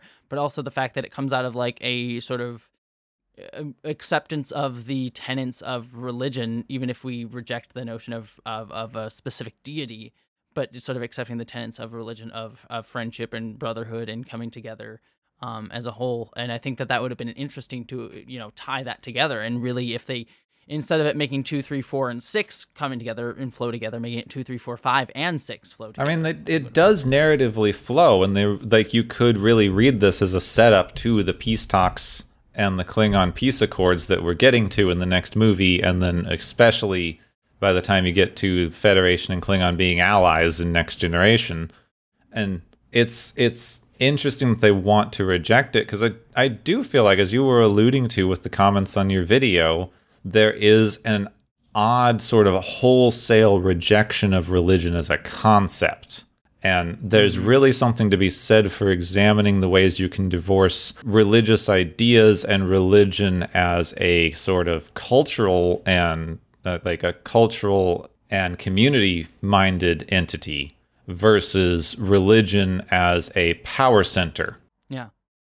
I think, I mean, with a lot of those comments too, I think a lot of it, I mean, speaking again about like trauma, a lot of those comments came out of a place of trauma. I think a lot of what people were rejecting when they were like commenting on that, a lot of what I saw is like, I'm sorry, I cannot, like I even got some unsubscribes from that video where people were saying, I can't support somebody who says nice things about religion because I was personally traumatized by religion, which is something I totally get, especially since I have obviously as a, queer creator talking about queer content, I have a fairly large queer fan base. And as such, like, I totally understand queer people having trauma associated with religion, given the, homophobia and transphobia and all the things that, especially Christian religions have. It's really hard to separate. Yeah. And so I totally understand it. I do think that you can definitely, like, if people don't want to engage with it because of personal history, that's incredibly understandable. And I'm certainly not trying to critique any individual. I'm never trying to critique individuals. No, I mean, that's the point that I can get to is like, my point was never to overlook anyone's individual trauma. It was more to just say, like, I have many issues with religion as an institution, but as a personal set of like beliefs and things that we strive towards and things that we strive for in terms of like being good people, I think there's a lot of things there. And then also the cultural element on top of it too. Like, again, like, sitting Shiva, or like the very fact that Jewish people were able to survive by sort of like doubling down on their culture and doubling down on ritual and sort of trying really hard to carry that forward, I think is very important and something that we shouldn't forget.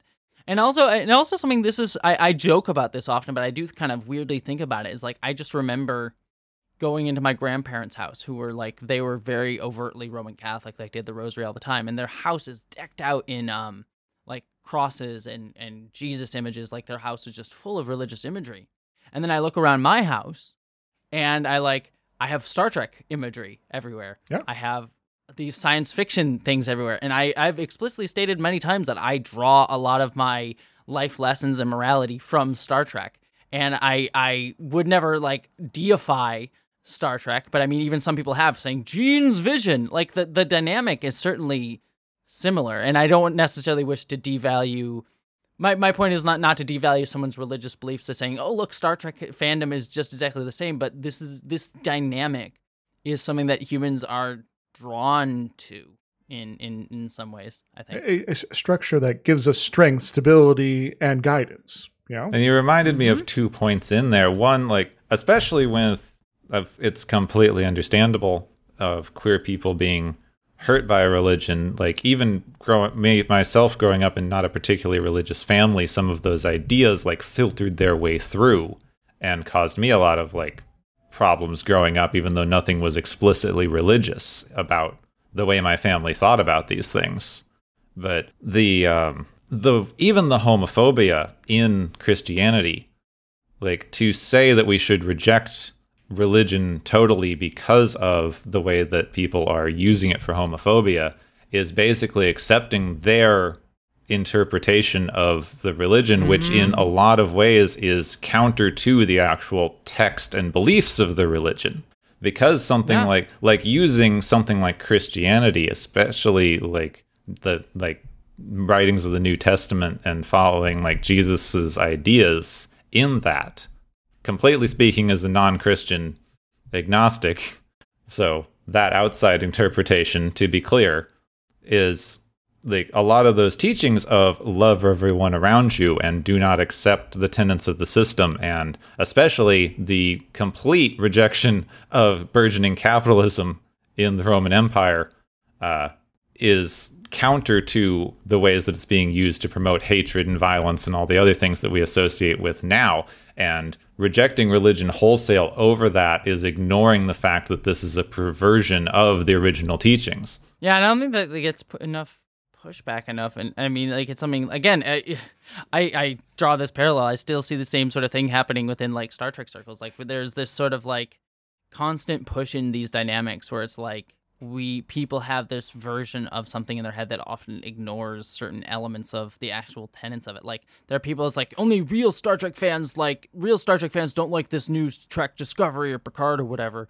And it's sort of going back to like, the whole point of Star Trek's values is accepting infinite diversity and infinite combinations. So yeah, maybe different, but like Star Trek Discovery being different is part of that infinite diversity and infinite combinations.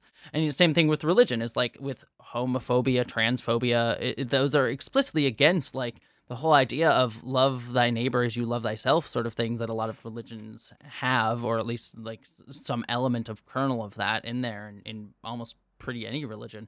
And yet it's sort of weaponized because there's this sort of this expectation that humans have that you must conform. Like I have an interpretation of what this thing is, and my interpretation must be the only correct one, and therefore everyone else must conform to it.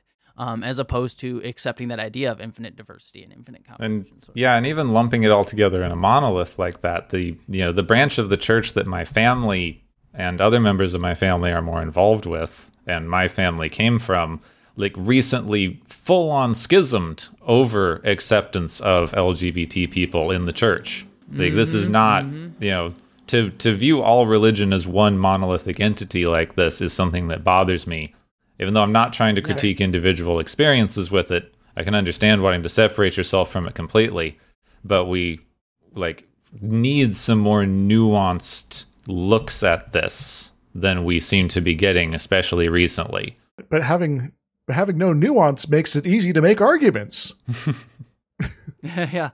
And I think this is also just an element of, like, this is something that just reminded me, too, of, like, this is just something that science fiction tends to do in general, is it tends to put itself at odds with religion and look down, and not even just put itself at odds with, but, like, have a snide look down on religion of, like, typically religion is often used to, there's, like, many Doctor Who episodes and other things where it's just sort of like, oh, religion is just used to justify really horrible things. But I think I think humans do that with anything. Anything can be used to justify that. I mean, science can be used to justify that, you know? Saying because something was used to justify an awful thing and then equating the awful thing with the thing that someone used to justify it is just such a disingenuous argument. Mm-hmm. But it's something that science fiction does a lot to religion. And I would even say that Star Trek, in certain iterations, like Deep Space Nine particularly, I think is better about that. It's not perfect by any means, but it's still better about that in some senses, but it still leans into that quite a lot. So I think overall, since we're running long again, because we try to plan these things out honestly, and then we get into like a 20-minute discussion on religion no one thought we were going to get into. Well, I mean, it's interesting. I mean, it means that there is something to say about this movie. Hence, it justifies my point. But I think that it's interesting to see how this movie accidentally tripped over its own feet backwards into an interesting point about religion. Mm-hmm, I've been a little quiet here, but I'm just like going, to all you guys' points. So because So to move on into wrapping up a little bit, like we all wanted to talk a little bit about the aesthetics, because despite the weird stuff that they were doing in this movie, aesthetically it's got some good things in it too. Yeah. Like that forward observation lounge. It's kind of awesome. Exactly. I actually think that that's one of the better sets in all of Star Trek. Like, I love the wheel on it, sort of like making explicit the submarine nautical metaphor. I mean, not submarine, but more nautical idea that they really leaned into with all of the Star Trek movies. Star Trek in general kind of leaned into that, but yeah. I think it's starting to lean into the production era of, since Next Generation was going, around the same time here. It's getting into that kind of design aesthetic where people are saying this is supposed to be a ship that people will spend literal years living on. Like they even use some of the Star Trek Next Generation sets in this movie. Some of the corridors are Next Generation sets. And so it should, of course, look like some place that people would like to spend time. As opposed to, of course, in the original iteration, it was designed to look a lot like a naval submarine and drawing a lot of military influences, and I know people do live on those for years at a time, but they arguably shouldn't. Yeah. No, I remember I was just watching, what was the movie that I watched recently? Crimson Tide. I watched Crimson Tide the other day. And I was just like watching that submarine movie, and I'm like, how do this many people stay on this tiny thing? Very carefully. Yeah. Now, see, I've always been the opposite of claustrophobic, so I've toured submarines as a kid and was like, yeah, this is cozy, I love it. But it's not a good environment to spend months and months and months in. Mm-hmm. My issue, I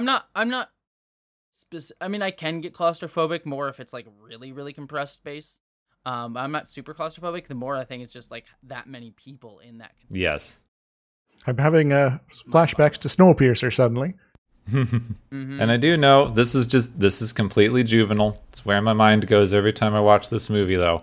They're in the forward observation lounge. They're next to the big window. There's a giant ship's wheel. Every member of the crew goes down there in their off time and grabs the wheel and goes, yeah, most definitely. I can totally imagine that. Hey, there's a course correction coming up. I'm going to go down to the wheel room. So, Paradise City. It's kind of Mad Max going on there. Any comments about that sort of design there? I think it looks cool. It's definitely Mad Max. I don't really think it was saying anything. Yeah, I don't think it was trying to. You get into... I realize we don't have time to get into the full implications of this. It's something that I've had a critique on in every iteration of Star Trek. But every time they show, like, something outside of the Federation, it's like a frickin' Buck Rogers, Mad Max style shantytown where people are shivving each other over water. Like, we're getting into some Tank Girl level shit here. And it is such a bad contrast. Like, I always loved the kind of promise and idea of Star Trek. It's why I will die on the hill that Next Generation is still the best iteration of Star Trek we've gotten to date. And it's because they so explicitly get into the, yes, you can have a utopian vision of the future. And yes, it is difficult, but living up to those standards, even though they're hard, is what lets it happen. Yep. And all of these things they're like, well, we're living next to a shanty town, but, you know, that guy lives over the border, so we can't, sorry. It's like, no, this is not the thing that you were trying to write, and you are, through your unimaginative use of modern grimdark tropes, are ruining the usefulness and aesthetic of the show. Like, the entire message of Star Trek, the explicit message that the thing was built on and worked towards and arguably got better at doing over time, was the idea that we can get over ourselves and build a better future. But every time you do this, like, but what about the dark hidden underbelly of the Federation thing? You're saying, nope, we actually can't. This specific thing actually has prompted me to write a story, which I need to get back to revising, but where the characters in the story realize, wait, we live in a utopia. There must be a dark underbelly. And so they go looking for it, but they don't find it. Yeah, I mean, I don't know. I would push back against that a little bit. I don't think this movie critiques that enough, but I actually don't mind when Star Trek does sort of like look at the dark underbelly of it. Like, I think Deep Space Nine sort of like does that really well. And even with my hesitations with how it pulled it off, I think Star Trek Picard's concepts of a Federation that became much more hawkish is, I think, actually well precedent, because it's this idea of like, if that we need to maintain our values, as opposed to just sort of saying like, yep, we have them, and resting on our laurels. Like, one thing that actually I found interesting is that a lot of people there's this one podcast that I listened to where this guy interviews people who are new to Star Trek, like who just are starting to watch it. One of the things that he consistently finds is that people who are new to Star Trek, who just jump into Star Trek today, who don't actually have any like sort of touchstones with the fandom or anything like that, actually are surprised when he says like, oh, people read Star Trek as a utopia, because a lot of new fans actually don't inherently read Star Trek as a utopia, like a certainly much better place, but not as perfect. I mean, even in things like Next Generation, you even have like the rights of Data being questioned. And so I think it's sort of interesting, this idea that, like, I think there's a quote from Data that I always really love that's credited to Gene Roddenberry. And I don't necessarily know if he said it or wrote it or if it's just sort of attributed to him, but it's this idea that Data says in Next Generation: we must strive to be more than we all. It does not matter if we never reach our ultimate goal. It's the effort that yields reward. And so I always like this idea of like, Star Trek is not actually a utopia, but a place that strives to be a utopia. And it's only when people sort of start believing that it is a utopia that it actually ceases to be less like one, if that makes sense. And I think that this movie does not have the equipment to analyze that, but I do think that the concept of like a planet that fell apart because of like an attempt at peace that no one paid attention to because they just assumed it would work or stopped caring, kind of fits that idea, but I don't think the movie ever addresses it in any. Yeah, I can see that. It's definitely not critiqued enough in the movie.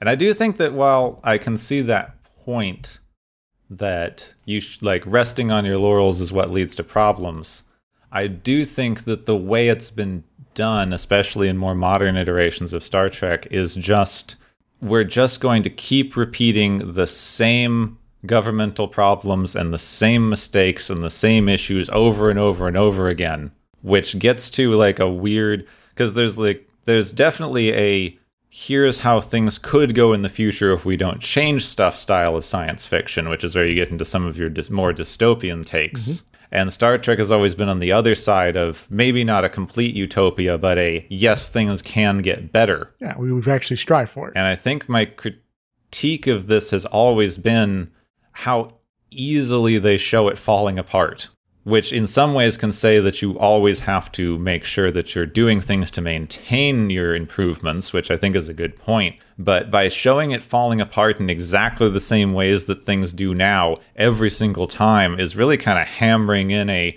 yeah, you actually can't change stuff kind of message for me. Now there's a, the things are only changed provided that you're able to pull off all that you promised. And if you fail even just a little bit, then everything falls apart, which is kind of not fair. See, there's another quote. I think this was a quote from DS9 of it's easy to be an angel in paradise. Mm-hmm. And I think that's kind of missing the implication that maybe you should go the other direction. Maybe being that is what creates the paradise. Yeah, I think so too. I could definitely hear you on it, and I think it's a larger conversation than this one specifically gets into, because I definitely think you're correct in that. I think a lot of it ties into, I mean, something that we were even talking about in a religious context, but you could even tie it into this context, is I think Star Trek is very much tied up into American idealism. Like, it is the idea of Star Trek, the Federation in Star Trek is like an ideal form of what we would think the like American government should be in sort of like the benevolent imperialistic ideas of things like the Prime Directive and stuff like that. And I think more recent iterations of Star Trek have leaned into this either they were intentionally doing so, or it was just sort of this idea is like our inherent growing distrust in the United States of the institutions of the United States. And so I think like something like Discovery and Picard are both shows that have like sort of leaned into our inherent distrust of large scale government organizations. And I think it's coming across in that way. So I think there's a larger discussion to be had. And there's definitely a really big discussion of this is the 60s vision of a utopian future, this is the 90s vision of utopian future, and this is the modern 2000s vision of like utopias suck. Though I think Discovery's getting back into it with season 3 of that show, though I think there's also stuff to critique there, like the conflation of Federation and Starfleet. Very, very problematic. Oh, yeah. But that's a whole other thing. There's things have obviously changed in that far future era, but it would be kind of nice to know why it changed in that case. Mm-hmm, mm-hmm. Well, I'm sure we would all love, and I'm sure you would all love to listen to us debate religion with Jesse for the next 5 hours. Unfortunately, sometimes we have other things to do. Like lunch. Yes, yeah. Lunch is always good. So I think it's probably time to get into the utter nonsense thing that we like to call the Galaxy's Favorite Game Show! Woo! Yay!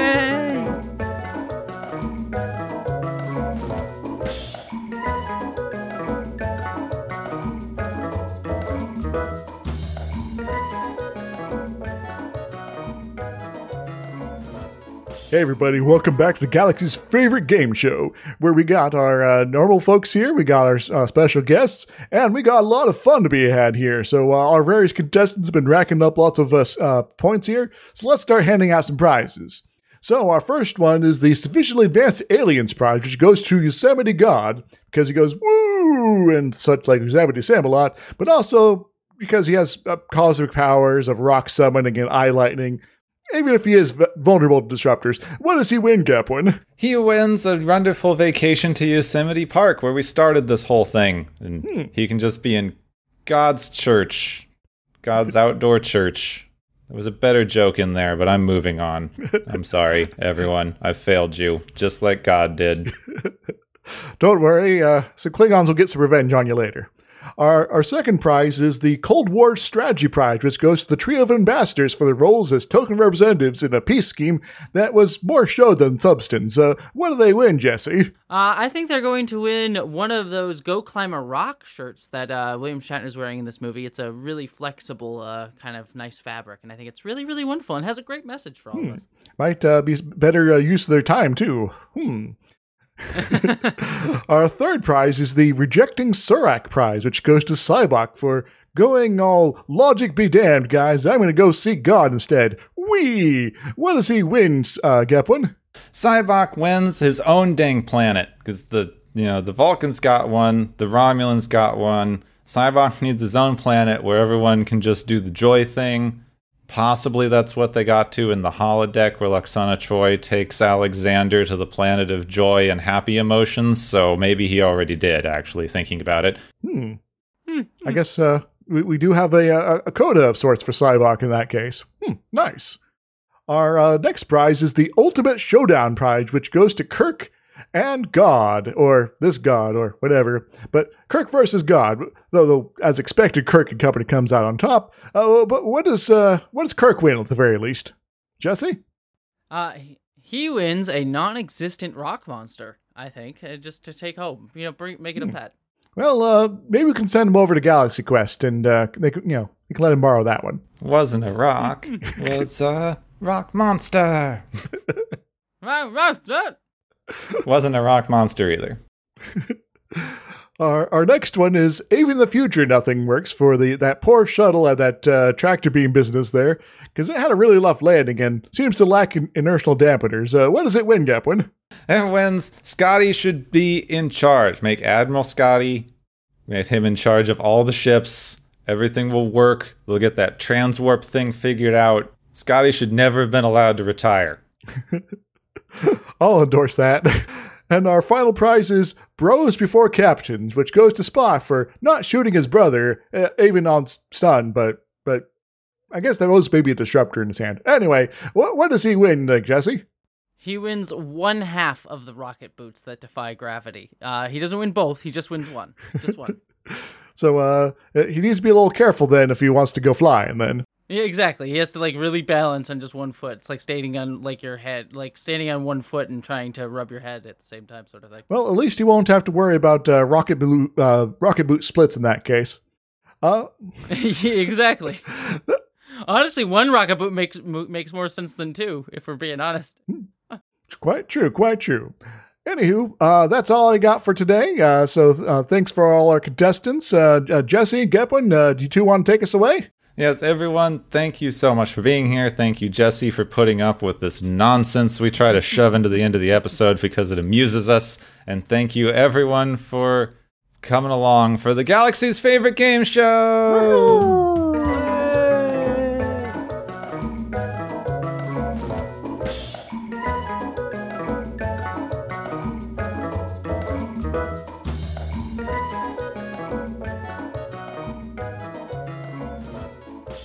One thing, if you didn't get half of our jokes in this, go watch Shatner of the Mountain, because you all should have.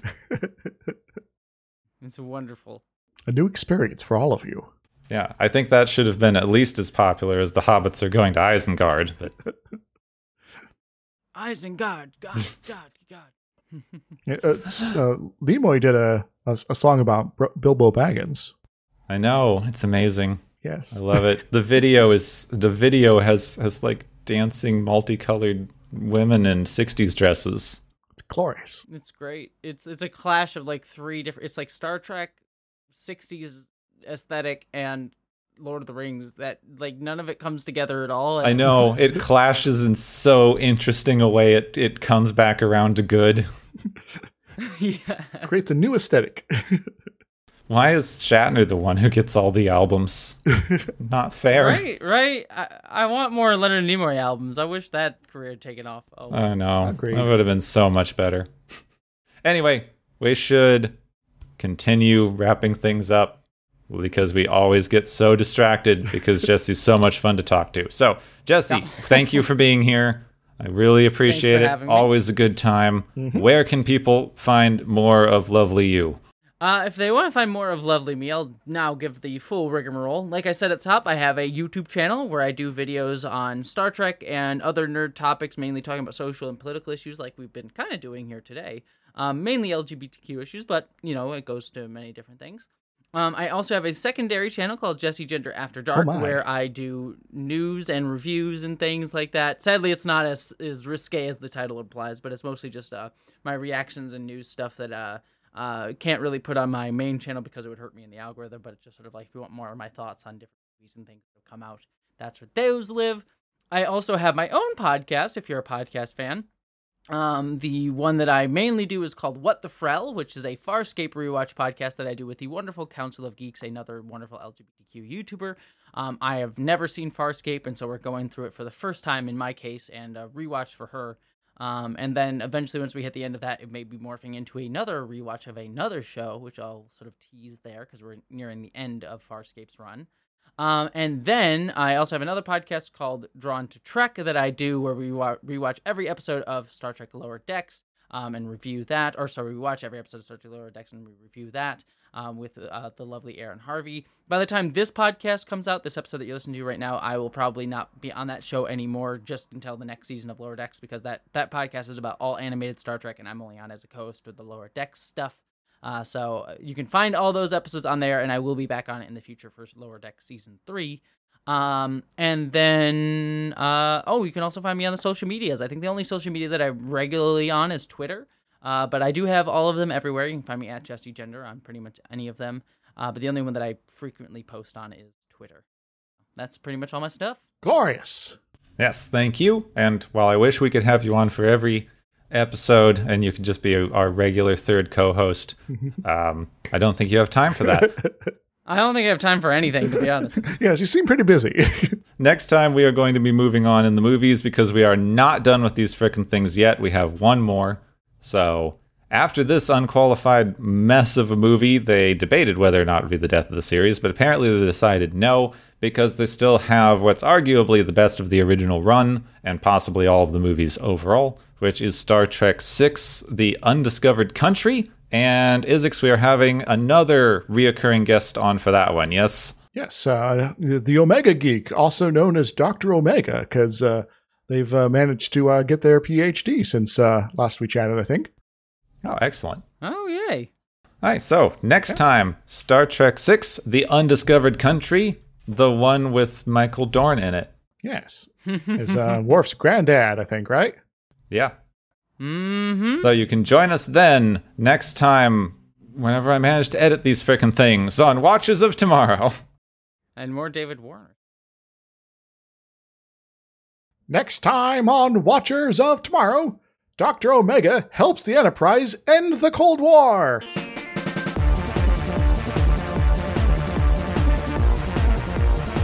You have been listening to Watchers of Tomorrow, a podcast on science fiction media.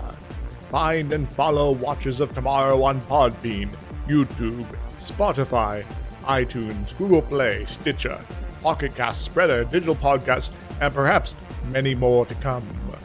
If you enjoy our podcast, make sure to subscribe for more. And where possible, make sure to rate your experience or leave us a review.